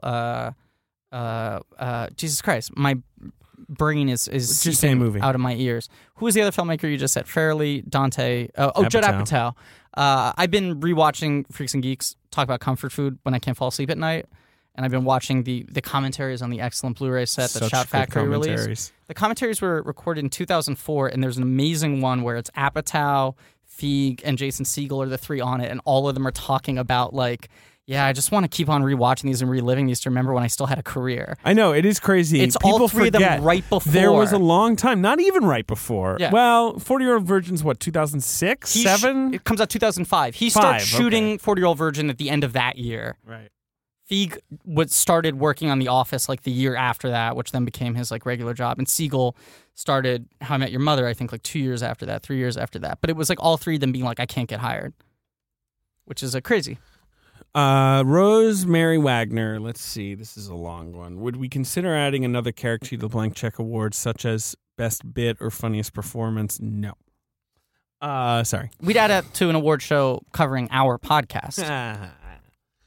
Would we please do one-off episodes focusing on an actor's career? She loves like the Bill Murray recap we do with The Man Who Looked Too Little. She likes what we do with Tom Cruise. But that's just kind of part of the podcast. Like, you know, if there's a movie star we find interesting, we're going to dig into him. You know? I'll say this. Like, it has been suggested at certain points, this idea. I don't remember who it came from, but that we would do, like, a one-off episode where we pick an actor, someone like Colin Farrell, who we've talked about a lot, and the structure of the episode would be going through their IMDb and kind of, like, charting how weird the career is and giving hot takes on some of the movies. I think it's an interesting thing. We might try it sometime as an experiment. It might be an interesting diversion. Yeah. What do we think of John Cameron Mitchell as a writer-director? Did you see Rabbit Hole? What do you think How to Talk to Girls at Parties, his new movie, will be like?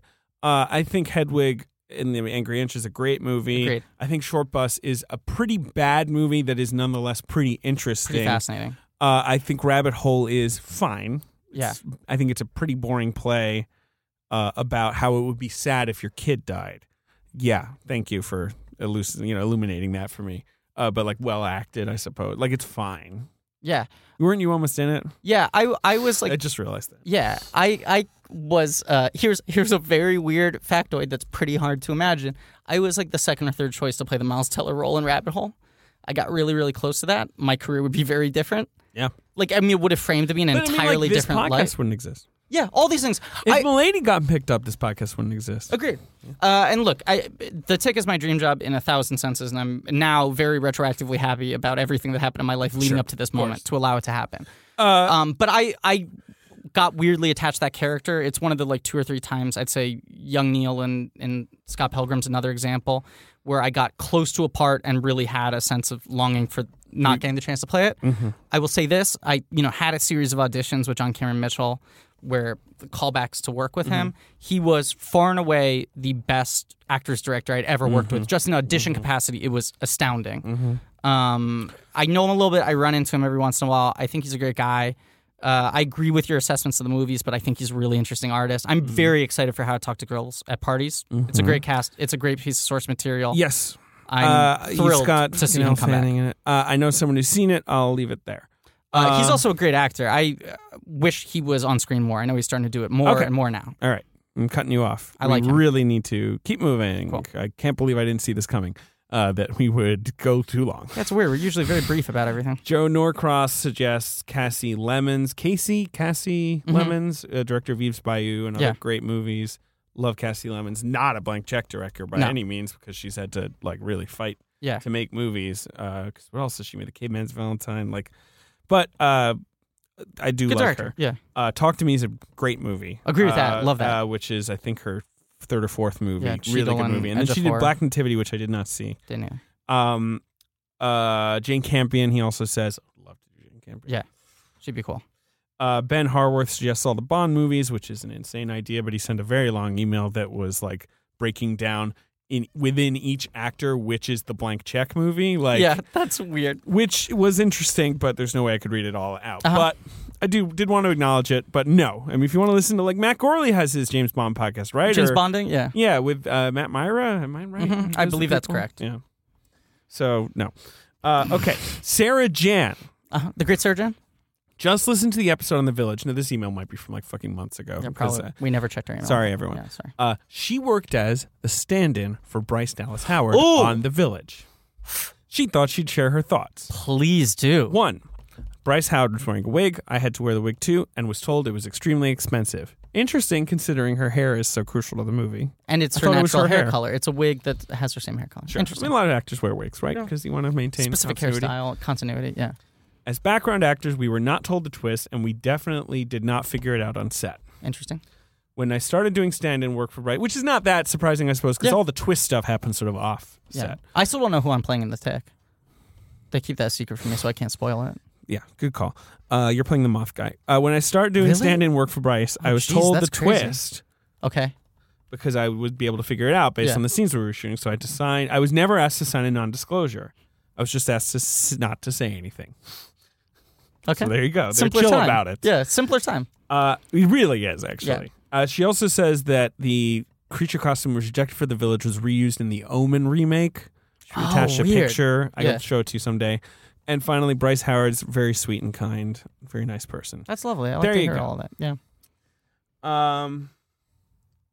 Okay, this is someone called... No, this is a troll email. Read a little bit of it. This is from a person called Hermit Man. The Great Hermit Man? Subject, your podcast ruined my life. Okay, great. So I was talking to my boss about Orlando Bloom's penis, and the subject of Elizabethtown somehow came up. Having listened to your episode, I naturally told him I thought the movie was terrible. He seemed offended it hurt and said he was a big fan of Kirsten Dunst. I've never actually seen the movie, so I had to backtrack and was like, yeah, I guess it was all right, which made me seem like a wuss. Now I'm not going to get a good recommendation from him. I'm not going to get this job I'm up for. My career's going to be ruined. Thanks a lot, dickbags. You're welcome. Next question. Nathan Wagner. The great Nathan Wagner. Nathan Swagner. Oh, right. Now, I just saved this because you need to talk to this person. This was sent last year, July. Okay, July 2016. Hey, guys. I was in an antique store and found an action figure of everyone's favorite Dexter Jetster. What? I immediately bought it and was hoping to ship it to your way as a small, fan donation. So he wants a P.O. box or something. I can give him my address, yeah. Yeah, so I'll give you his email off. I have gotten a couple. I don't think I recall it, but I have gotten a couple, Phantom Menace trilogy toys from listeners. I have a wind-up Watto and a Bail Organa that people have sent me, which are really nice. I always appreciate it. I'll always take toys. Can I use this as a transition? You can, but I will actually ask the question you said you'd respond to soon, so it's your call. Okay, so I'll wait for that. But wait a second. What's that in the distance?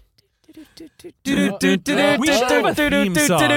We should have a drop. Right? Shouldn't we? We should. But in the meantime, David.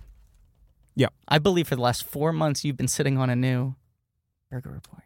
It's not been that long because it happened after I saw the movie Keddy, the cat movie. Seen it? You saw it? Yeah. What do you think? Hot take. Don't like cats.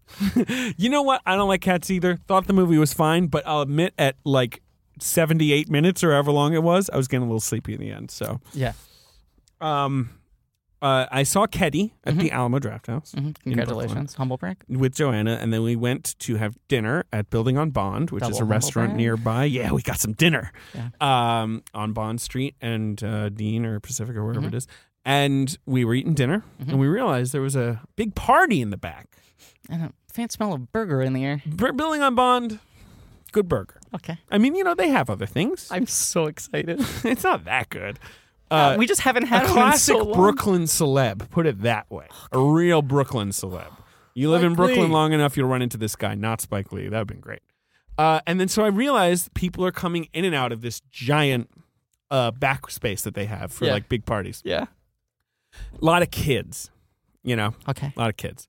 Much like one of my first Burger Report, in which Michael Shannon was seemingly babysitting a table full of kids.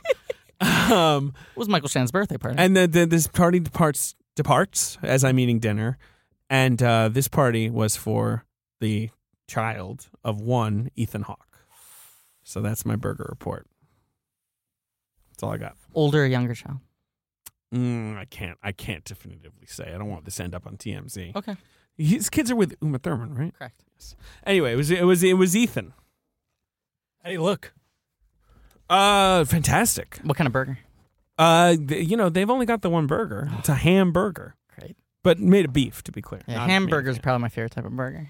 I think there were a lot of burgers going back there. That's amazing. I think the kids were. That's amazing. God, what a thrill. Anyway, there we go. All right, here's some Twitter questions. Let's do these briefer. The Burger Report, yeah. You don't have any Burger Reports? I don't. Has Craft Services not done a burger? They haven't, and I keep on trying to, sometimes I'll show up on set, and I'll just, stand next to Jackie Earl Haley, and I'll be like, oh, my God, I got all these extra hamburgers. Do you want one? He's like, no, thanks. Sure. All right, so here's some questions from Psy_Rye. Okay, these are quick takes, because do we make any money from the podcast? Absolutely not. We lose money. Yes. Will you end if Griff gets a role in the next Fast and the Furious? No. Absolutely not, because I've already gotten the role. I'm in Fast 9, and we'll keep doing the podcast. Will Goss, the famed nice person on Twitter who is great, asks, have either of you spent a significant portion of your life living abroad? I grew up in England. Really? Yes. I never heard that before. Carlos Yu asks, Will there be action figures of #the2friends? Ooh, what an interesting question. Time for a merchandise spotlight. Okay. I have to be vague in this answer. Sure. Because ink is still drying.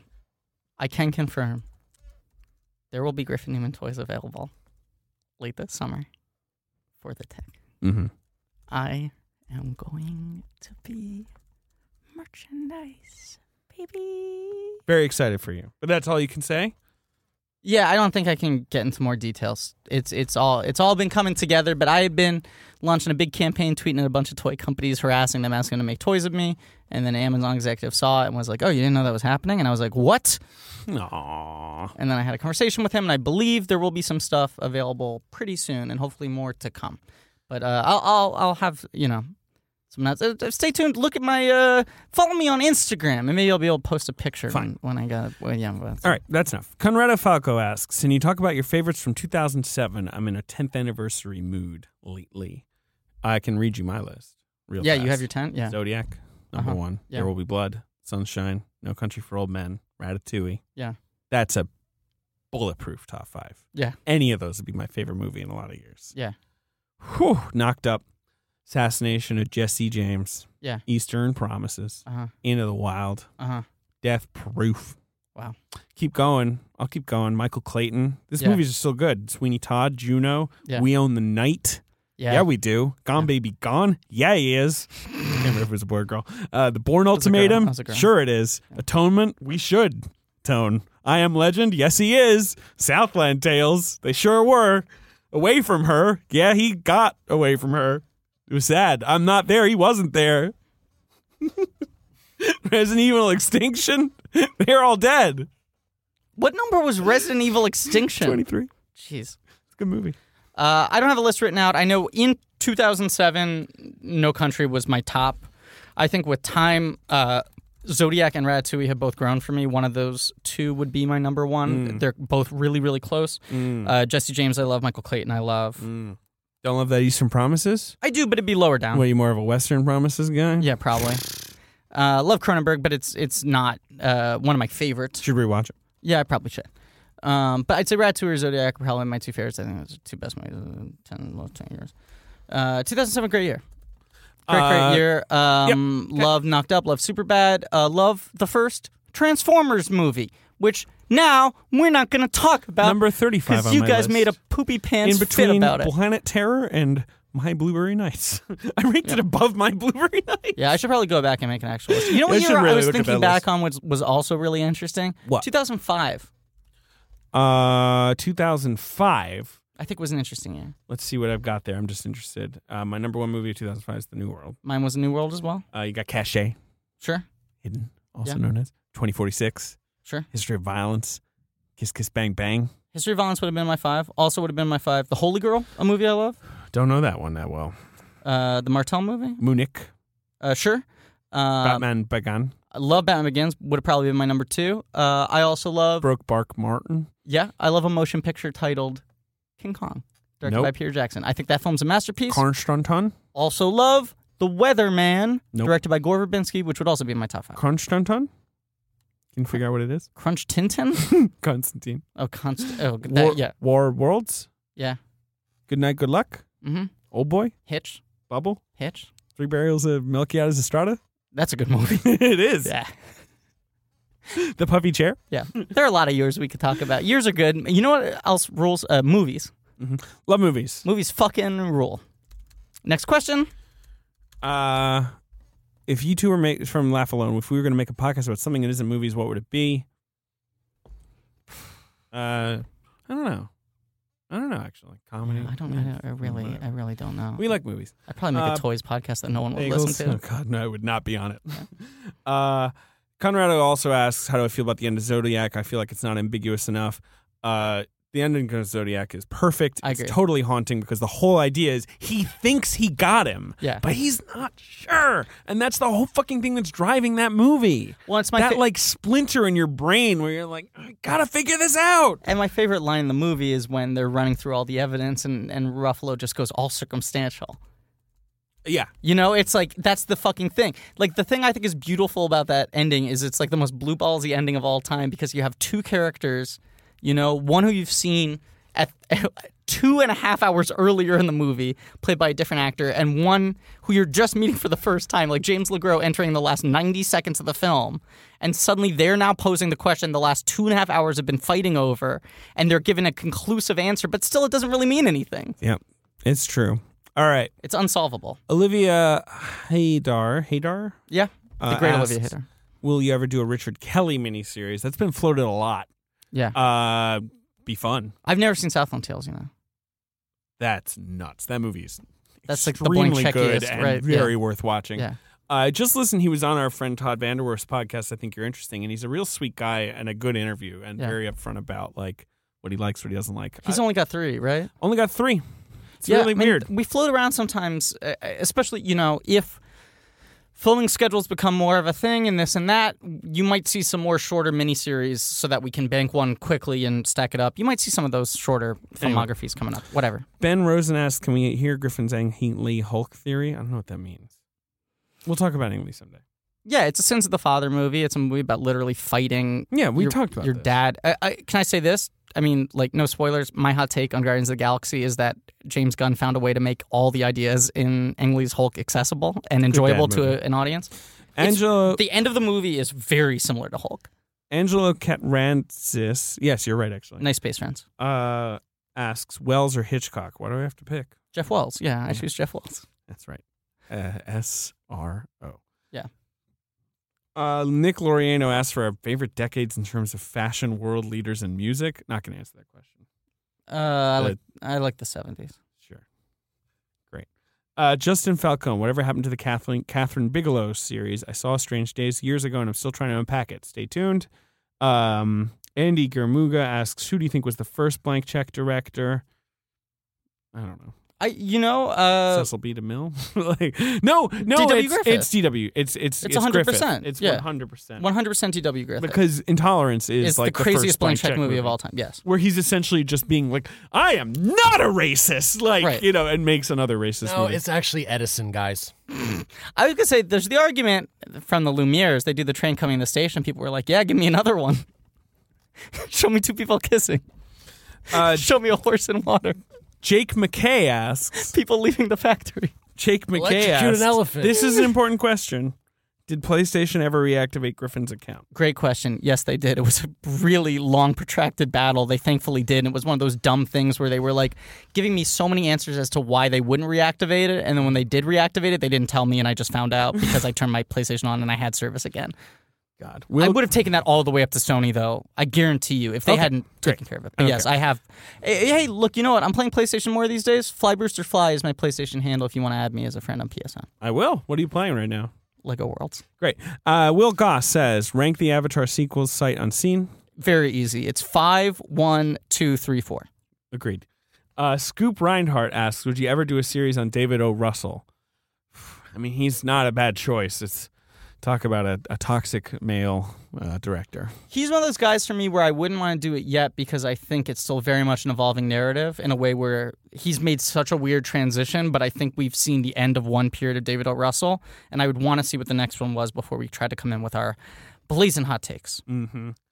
Julian Axelrod. No, I'm not answering this question. We already answered it. Which actor's got the most... But let's acknowledge the great Julian Axelrod. Sure. Which actor's gotten the most blank checks in their career? That's his second question. Tom Cruise. Yes. It's Stallone would maybe be my second choice. Stallone was really a blank check, ego-driven actor. Some blank checks. Yeah. Vin Diesel got a few recently. Yeah. He's sort of in that Stallone mode right now. I'd love to do a Vin Diesel miniseries. I pitched you that, right? Mm-hmm. The Vin Diesel miniseries would be the 3 Riddicks, the 3 XXXs, and the 8 Fast and Furious movies. Yeah, it'd take a while. Yeah. And you'd need to do The Last Witch Hunter. You're not doing one without That'd The be the Last bonus. Witch Hunter. That's such a blank check. The only filmmaker to ever get a film greenlit based on his Dungeons and Dragons campaign. Yeah. Hillbilly Eulogy. Rank Malick movies, please. It's actually tough. It's very tough. What's your favorite Malick movie? Here's where I go off the dome, okay? But it could change minute to minute, much like the wind blowing through. Okay, off the dome, yeah. I would go Days of Heaven, then The New World, then Badlands. Very different. Yeah. Then I'd go Thin Red Line. Then I would go Knight of Cups. Then The New World. Not The New World. I'm sorry, Knight of Cups, then Tree of Life. I meant. Hot take. Then I would go To the Wonder. And I have not seen Song to Song. Yeah, it's more of the same. I think I liked it less than Knight of Cups more than To the Wonder. Okay. So yeah, my favorite Malick movie is for sure The Thin Red Line, then The New World, then Badlands, then Days of Heaven. Mm-hmm. I'm not as into Days of Heaven as you are, I think. Love Days of Heaven. As some are. Yeah. Then The Tree of Life. I'm not missing any major ones here, right? No. Right. And then Knight of Cups. And To the Wonder. Song to Song. To the Wonder's at the bottom there. That's a movie. Yeah, and to be fair, because I know people are going to get angry about my Tree of Life placement, I think all those films are great other than To the Wonder. If you could have any novel, Jason Puckey asks, if you could have any novel made into a movie starring Griff Lightning, what would it be? I don't know. This is kind of a trick answer because it's a graphic novel, but I was thinking recently I would kind of kill to play Yorick in Y the Last Man. Yeah, you'd actually be good at that. Right? I had that realization I could actually do that well. Yeah, you would do that well. That's a good answer. I mean, other dumb answers, I feel like 10 years ago I could have done Catcher in the Rye. Not that I necessarily love that book. Sure, okay. What do you think of... Oh, you know what? I love Franny and Zoe. I would actually kill to do like... It's not going to happen. I don't like Catcher in the Rye, but I like the Glass Family all right. Joey But Hamilton. Why the Last Man's my real answer. I also love the Glass Family, and I'm excited because they're going to be releasing new Salinger books soon. Yeah. Yeah, I like those books too. I just don't know if they're ever be made good movies. Joey Hamilton asks, what do you think of the Steven Spielberg produced animated shows and video games, aka please talk about Animaniacs. Animaniacs is great. Yeah, I'm more of a Tiny Toons man myself, I'll be honest with you. Listen to Tiny Toons. But the Spielberg animation wave, I mean, Freakazoid's inarguably the best of that wave. Max Scholl, my real friend Max Scholl, asks, how about... They're great. My short answer is they're great. He did a good job. Good cartoons. Love them. Max Scholl asks, how about the Ben's Choice mini-series? Chevy Chase, Steve Martin movies. He's pitching this. Look, if Christmas was every day, it wouldn't be Christmas. Totally agree. Ben's Choice this has to be a Ben question. At the Here's end of another a Ben question. Dessert. Andrea Streeter asks, if producer Ben gave you guys nicknames, what would they be? Great question. Wow. This is, okay. From the great Andrea Streeter. All right, so I would introduce Griffin as Mr. Tangent. Cut that out. Doctor, cut that out. What about me? And then David, I would call you, let's see, Professor Frustrated. Yeah. Or Professor Befuddled, maybe. Yeah. At the moment that Ben said timekeeper, Professor that's me. Frustrated, Timekeeper. I just want to say, at the moment that Ben said Professor Frustrated, David was hand over his forehead, staring down at the table, sighing loudly. All right, we got to wrap this up. There's a lot more questions, and we And really I would call appreciate you the rap. I really appreciate I like you it. guys sending in all these questions. I'm going to start skipping some of them. Okay. Lightning round. I've never seen Clue, Adam, but we should watch it someday. He suggested that we do a miniseries where each episode's on one character. Great idea. We will never, ever do. Zach Heitzel, any directors you'd love to cover, but they might be too obscure? Yes, hundreds. So many. Robin asks, what up-and-coming director would you give a blank check to? That's actually a decent question. Yeah. I feel like that's basically what happens now. I don't know.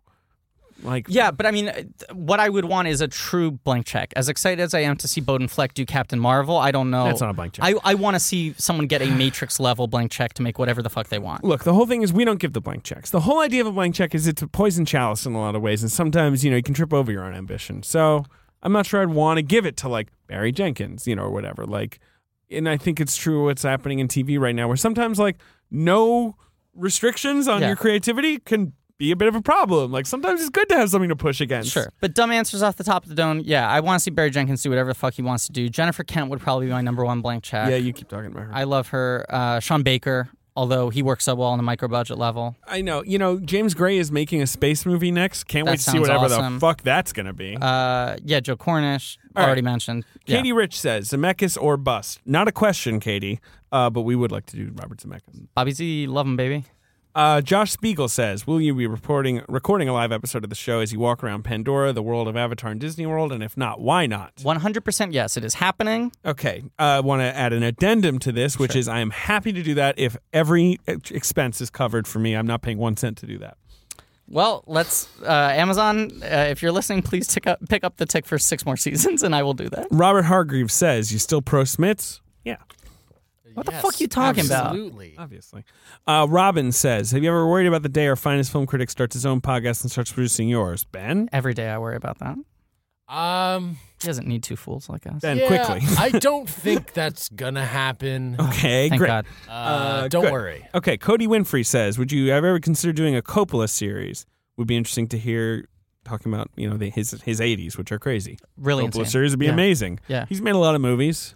I'd almost rather just do Coppola in the 80s and the 70s ones that everyone But knows as the fonts the of weird masterpieces. 2000s Coppola movies are interesting too. I Yeah. mean, there's a lot of stuff that's interesting about him. Sophia Coppola, we've discussed a lot too. John? I don't get the Godfather movies. What's so good about them? Well, the thing is that they're mobsters. That's Yeah, true. no, I understand. It's like They believe in Italian America. people talking about their family. Yeah. Yeah, sounds good. John Shannon, favorite Disney animated feature in Pixar? No, not included. Jungle Book, no question, hands down. That's your favorite? I love the Jungle Book. Interesting. No way is it mine. Fantasia is definitely mine. But if you're excluding Fantasia because it is a plotless movie, Yeah. then that's hard. I've always related to movies about aliens or robots because I feel like a different species than everyone else I speak to. Mm-hmm. And The Jungle Book is a movie about a lonely boy in the middle of the jungle talking to talking animals. And at the end, he finds a pretty girl and he realizes that that's what he wants. If you remove them, then it's probably Bambi. Either that or like The Little Mermaid and Aladdin and shit. But it's hard. It's a hard question. But Fantasia's my answer. I like the 70s ones. I like the Wolfgang Reitherman movies. Robin Hood would probably be my number 2 behind Jungle Book. Weird. We're very different on this. Yeah. Pat Reynolds, will you tell us more about your favorite famous sandwich adventure? He's talking to me. Don Pepe. It's on 5th Avenue in Brooklyn between 39th and 40th Street. I can't even remember the number because there's like 40 sandwiches you can get there. But it's the one with like chorizo and head cheese and like a chicken cutlet and mole and the guac and like a bean spread and stuff. It's so good. Don Pepe. It's the best. You should go. Our famous sandwich critic, our finest sandwich critic, David Sims. Thank you so much. Yeah. John Shannon, follow-up. I think John Lasseter got a blank check similar to Spielberg. Thoughts? I guess so. He was always in charge of his studio, though, so it's a little different. I would agree. Pixar gets weird just because the first 3 Pixar movies in particular are all hands-on-deck movies. Exactly. Where you Look, have, Lasseter's the director, but you have everyone was Stanton working on and those. Unkrich and Lasseter all having a lot of creative contribution. I don't think the Pixar movies start getting really auteurist until Monsters, Inc. Yeah, that's probably true. What do you consider a Musker Clements miniseries? Now, that's Ron Clements and John Musker, right? You know who they are? Yes. who are the directors of? They directed Aladdin. I think they did Oliver and Company. Beauty and the Beast, I believe they did. No, sorry. Great Mouse Detective, Little Mermaid, Aladdin, Hercules, Treasure Planet. They didn't do Beauty and the Beast. No. And then they did Moana? Princess and the Frog, and Moana. Yeah. Decent run. The problem with any of those is they're Disney movies. Disney's no matter the who the larger director is, auteur. Disney is still the auteur. I think Pixar is when American studio animation started having real auteurs behind them. And that's Stanton and that's Doctor. The Lasseter movies are a little hard to parse, even though I think there is a clear cinematic voice with Lasseter. Those first couple movies are much more collaborative, and Cars 2 is a nightmare. Okay, shut up. Rye asks, do your parents listen to your podcast? If so, what do they think of it? If not, why don't they appreciate our work? Great question. You go first, David. My mom attended our live episode. Had never seen a Star Wars movie before. That was how she saw Revenge of the Sith. Yeah, her first Star Wars movie was Revenge of the Sith when I was talking over it. And she's listened to, she's told me she listened to the Blank Check Awards episode. She usually doesn't listen because she doesn't really usually know what the fuck we're talking about. But I think she enjoys that it exists. Yeah. That's it. My dad never took it seriously. He doesn't understand what podcasts are. He was very impressed when we made that Time Magazine list. That's good. Of the 100 best podcasts, which is 50 best podcasts, that's my friend. Insane. Yeah, I agree. So he just started listening, which scares me a lot. Oh shit! Are you serious? Yep. Griffin, I Has never he gone cut in the back any of that episodes? out. Nope. Okay. Griffin, I've never cut any of that out. Ben, what are you talking about? No, No, the things where I told you to cut them out, though, you cut them out. He cut them out. It's fine. I We're not gonna. I never did. He doesn't listen. It's fine. Oh, It's okay, all right. Yeah. My dad started listening at Jupiter Ascending. Okay. Because that was the one, I guess, the Time Magazine spotlighted. And I think you're right. And I believe Jupiter Ascending, we laugh at the idea that anyone might start listening on that episode. That's funny. He's listened to that one. I don't know if he's listened to others, but he kept on saying, Griff, can you show me how to download your show on the iPod? And you were like, oh, yeah, sure. And you gave him like the Brian Lehrer show. And then he fucking figured out how to do it on his own. Nice job. He's listened to that one. I don't know if he's listened to others. He liked it a lot. He said you were a very, very good broadcaster. Oh, thank you. He was like, both of you are very good on mic. He recently followed me on Instagram and likes my posts all the time. A weird thing that happens is anytime I go on Instagram, every single person in my Instagram feed, their most recent like is my father. He follows everyone I'm friends with. It's strange, but it's great. Ben Claflin asks, rewatch Grindhouse for the first time in 10 years this week. Is Death Proof the best 2000s QT movie? Well, you love Death Proof a lot more than I do. But I would not agree. I mean, Inglourious Bastards is the best 2000s QT movie. I think Inglourious Bastards is his best film, period. So that's my answer. Yeah. But I like Death Proof. I would like to watch it again. It's been a long time. MH Burson asks, what has more endings, Return of the King or The Average? It was a blank check. 5 comedy points. Yeah, great joke. Tucker Gilmore says, can we do a blank check run on the MCU? God, I'd love to hear that. We talked about doing phase 2 at one point. It's a lot of movies at this point. That's the thing. I think we and tackle. It's been done to death. We would tackle a phase. I think we worry about things that are too chewed over. I think phase 2 is the most interesting because it's the one where they kind of have the blank check kind of confidence of. Yeah, because we have the audience Iron Man here. 3 and Thor: The Dark World and Guardians. The weird experimental movies. Yeah, okay. As experimental as those films I agree. go. Matthew J asks, but we probably, not. Probably wouldn't. But you might see one-offs of a couple of those at some point. Who knows? Matthew J asks, what movie have you seen the most times? It has to be Toy Story. Yeah, you've probably seen that a million times. Yeah. I actually don't know what the answer is for me. It used to be Ace Ventura: Pet Detective, which I watched every day for like a month. Which is weird. Wet Hot American Summer is way up there for me, too. Eitan Benkuya asks, I'm not sure if I'm saying his name. What's the definitive ranking of all Marvel Universe movies? That's too much to get into now. We don't have the time. What's your number one? What's your number one? Because more and more I feel like it's Iron Man 3, which I know is the hottest take I have. It's not wrong, though. So the Iron Man 3 is... My number one is the Avengers on this list I made a while ago. You're right. I don't think I could make Iron Man 3 my number one just because it's sort of like a weird middle finger to a lot of Marvel stuff. That's the thing. More and more as we go deeper and deeper into the universe, I respect Iron Man 3 being that individualistic and esoteric. I think my favorite's still the Avengers. Avengers, like the paradigm of what you want it to be. Agreed. And I just think that was a special moment where we weren't tired of these things and we weren't like sick of what they were doing. It's kind of transcendent, but those would be my top 2. Doctor Strange. Yeah, that's the Benniest movie of all time. Ohazal Bulbasaur, who I love. But probably the best username on Twitter. Great username, says, do you guys feel any Stockholm Syndrome love towards the Phantom Menace trilogy, or do you just hate them even more now? This is the last question. And absolutely love The Phantom Menace. Like, I just sort of feel fondness for it. I feel very protective of it. Agreed. And it feels very personal to me, weirdly, for this movie. Whereas I get very pissy when people defend the prequels in general, especially 3. Yeah. But Phantom Menace, I mean, I definitely have this weird affinity for it. And when I see those characters, there's been a lot of Watto Twitter lately. Have you noticed that? Yeah. Well, Ali Akarian, or how do you say his last name, actually? Do you know that guy? I don't know. Ali Arikan. Sure. Turkish film Twitter guy who's very funny, very great, loves Watto. Maybe he's been pushing out some Watto. Been a lot of Watto memes. Carter Nixon, I know, does some Watto stuff too. Yeah, I mean, I get excited whenever I see people repping Watto. I have this weird affinity, especially for our characters. Someone, a friend of someone who works on the Tick, said, "Oh my God, Griffin Newman's on your show. I listened to his podcast. Can you tell him that I love Gra Gra?" And I bought a Gra Gra action figure just because of the show. And that kind of stuff gets me really excited because I feel this kind of those weird latchkey characters that we became obsessed with in talking about those movies mean a lot to me, strangely. I know. I agree. And when other people get excited about them and I hear people go now I love Gra Gra or Sepulba or Dexter Jetster or fucking whoever. Dexter Jetster's been really big online too. There've been a lot of Dexter Jetster memes. He's funny. He's funny. I mean, I love it. That's the end of the question. Yeah, it's probably my favorite movie that I don't like. Yeah, probably true. All right, so we're done with the mailbag. What did we run there? 2 hours, Ben? Yeah. Jesus fucking Christ. ridiculous. We said this one's going to be an hour. I know. On the nugget. I know. Well, I hope you guys had fun. Well, you can edit if you want, Ben. I don't know. It's your call. I think there might be some split it into 5 episodes tightening. For all I care. Yeah, look, cut it out. Cut out the whole thing. We're Ben. tired. Yeah, cut it out, double it.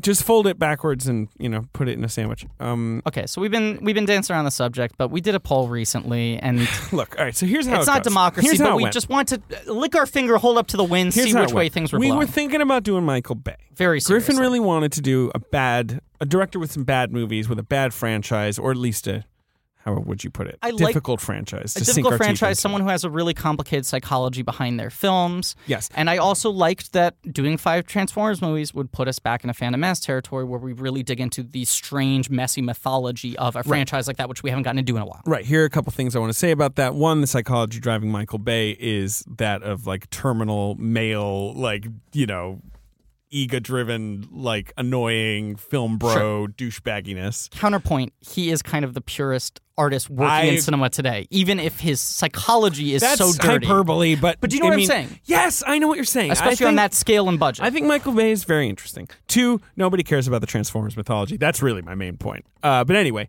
we were starting to notice... Grimlock, though. Mm-hmm. We were the fact that in the last night trailers, they're David's holding my hand right now. They're Optimus versus Bumblebee. Yeah. He must sacrifice him to and you're just no one fucking cares. But in 2007, I was so on board. It's because crazy. You like toys. Yeah, I do. But this isn't a toy podcast, my friend. Not yet. Anyway, we will do Michael Bay someday. We will do Michael Bay someday. But so get ready for that. But we did feel in the air a little trepidation. More than a little. We put that poll out, interested just to see. I believe the 4 names were Michael Bay. Mm-hmm. Who the fuck else was on it? Paul Verhoeven, Catherine Bigelow, and Christopher Nolan. What a surprise. The internet likes Christopher Nolan. Now, you sound depressed about it. I just felt like it was, we're in territory and a little bit obvious, but the more we've been talking about it, yeah, it's going to be There are interesting movies to talk about. We've decided we're going to do him next, and Dunkirk is coming out this summer, so I'll time out well. Please get more excited about it. Christopher Nolan! I love him. I mean, I think he's a great filmmaker. It's just, I wonder... Ben Hosley sent us a text that really turned the whole thing around. That's all I want to say. That's all I want to say. Get excited. Get ready for... I mean... Ben Hosley sent a text. Okay? That should be the first line of, any great novel. David's response was, Ben, this text has changed my life. Ben came up with an angle for Christopher Nolan that I think is so good that I'm excited about doing it now. We'll be doing Christopher Nolan next. What's coming after that? Let's plant the flag in the ground right now. We're going to do the top 2 winners of this poll next. Christopher Nolan, followed directly by Catherine Bigelow. Easy. Those are our next 2 miniseries. So happy about it. We'll be doing Wonder Woman. That will come out the week before this, so you've already heard it. Yep. So it's a good thing I told you that it's coming up. It's going to be great. But next week, tune in for following. Podcasting.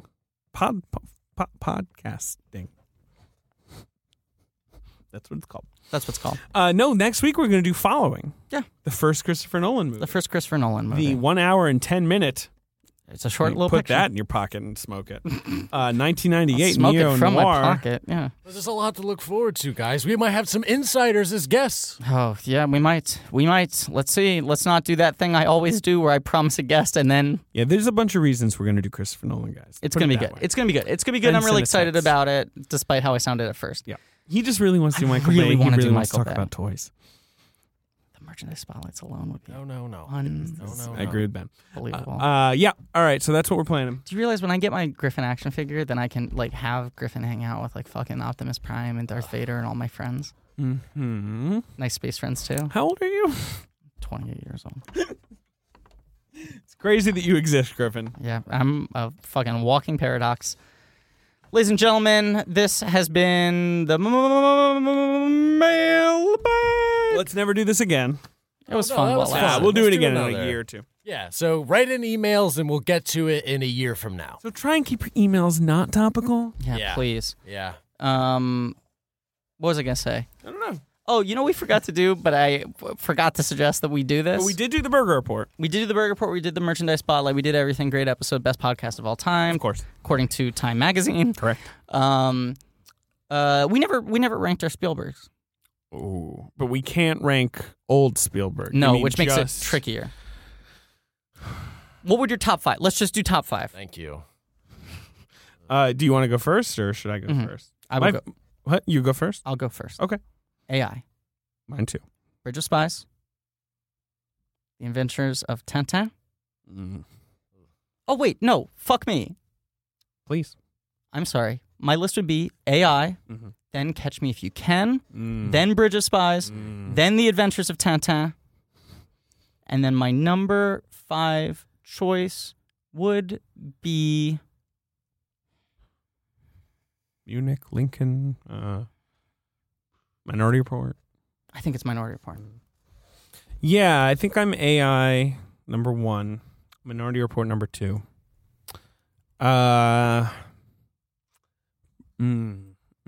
Bridge of Spies number 3, Saving Private Ryan number 4, Catch Me If You Can number 5. Pretty sure that's my ranking. It's tough though because I really do like Munich. Munich though. Munich though, exactly. I really do like War of the Worlds, although that's more of a I really like Tintin. I really like Lincoln. Yeah. What about BFJ? You see, I haven't heard that in a while. You guys just heard him doing that a bunch. For us, it's been half a year. Fucking hell. BFJ. And now he's got The Post. We didn't even acknowledge this I because it know. wasn't even news when we recorded I know, that and thing. now it's fast-tracked. It's And then coming he out was this just December. like, oh, I guess I'll make this like Pentagon Papers movie with Tom Hanks and Meryl Streep. Yeah. Look, anytime anyone has played Ben Bradley or Ben Bradley Jr. on film, it's been an Oscar play. A big Oscar player. I think it could be a big deal. I don't know. It'll probably, my guess is it's going to be a movie very much in the Bridge of Spies sort of, mood. That's the patina I like from him Where right now. some people are probably going to be like, oh, seems a little boring. Where Yeah. it's like, no. And we got Ready Player One comes out like a year from now, right? No, Ready Player One comes out in March 2018. Not even a year now. Yeah. A little under. Yeah. Yeah. But that's He's just making actively in movies. post on that one. Yeah, and then he's got the other one, the Pope one, which I guess got pushed back a little. 'cause Yeah, he that fast-tracked. is now in, that could end up in who knows territory. But Is that There are a the lot of those. regular age Pope movie? not a young pope. It's about a little Pope who then becomes a big Pope. Oh. It starts out as a boy. It's a baby Pope. What? Yes. No. It's about a famous case where a boy Yes. had to be like taken away from the Vatican or something. Like Mark Rylance is playing the Pope. Oh, really? Yeah. Okay. Well, I don't know what I'm talking about. Okay, we're going to wrap it up. Great. Hey, everybody. Wrap it up. Next Thank week, you. following. Next week, Christopher Nolan. Jesus Christ. Yeah, geez. We're doing It's it. going to be fine. It's It's going gonna to be be great. It's going to be Memento, fucking the Batman People are movies, gonna love fucking it. Inception. Here's the thing. I like Christopher Nolan more than but most not people. only that, like, Jesus, all those movies, like, they're so crazy. I know, and our listenership's probably going to go through the roof. The Or they're Memento gonna hate episode, it. I'm going to cut it Oh, all up. boy, It's and going then to be after that, all we're doing over the Kevin place. Bigelow. You're going to have to piece it together. Yeah, we're going to get very conceptual with this miniseries. Just with Inception. We're not getting into Inception with every episode. Memento. Well, we are going to record Interstellar inside of a black hole. Yeah. Yeah. And Prestige is going to be co-hosted by my identical twin. Oh, God. You're going to bring your brother in? Yeah. What people forget is that Hugh Jackman also plays someone's double in that movie. Correct. Which is like the fucking great Hugh Jackman performance. What people forget is it's the best movie of all time because all movies should be about dueling magicians. Never has it been better put than that. All right. Hey, some new things I'm going to institute on this episode. Thank you all very much for listening. Please remember to rate, review, and subscribe. Yep. And want to thank, as always, starting today, Yep. Lane Montgomery for our theme song. Yep. Joe Bowen and Pat Reynolds for doing our artwork. Yep. Ange for fucking rocking our social media. Angela Farragudo. Yeah, unbelievable. That's how you say her last name, right? Ben? Yeah. Angela Farragudo. Farragudo. Thank you for killing it. And Kicks ass in our podcast. I mean, our Twitter feed every day. Unbelievable. Thank you to all the blankies. And as always, Griffin, Newman, action figures coming this year, motherfuckers!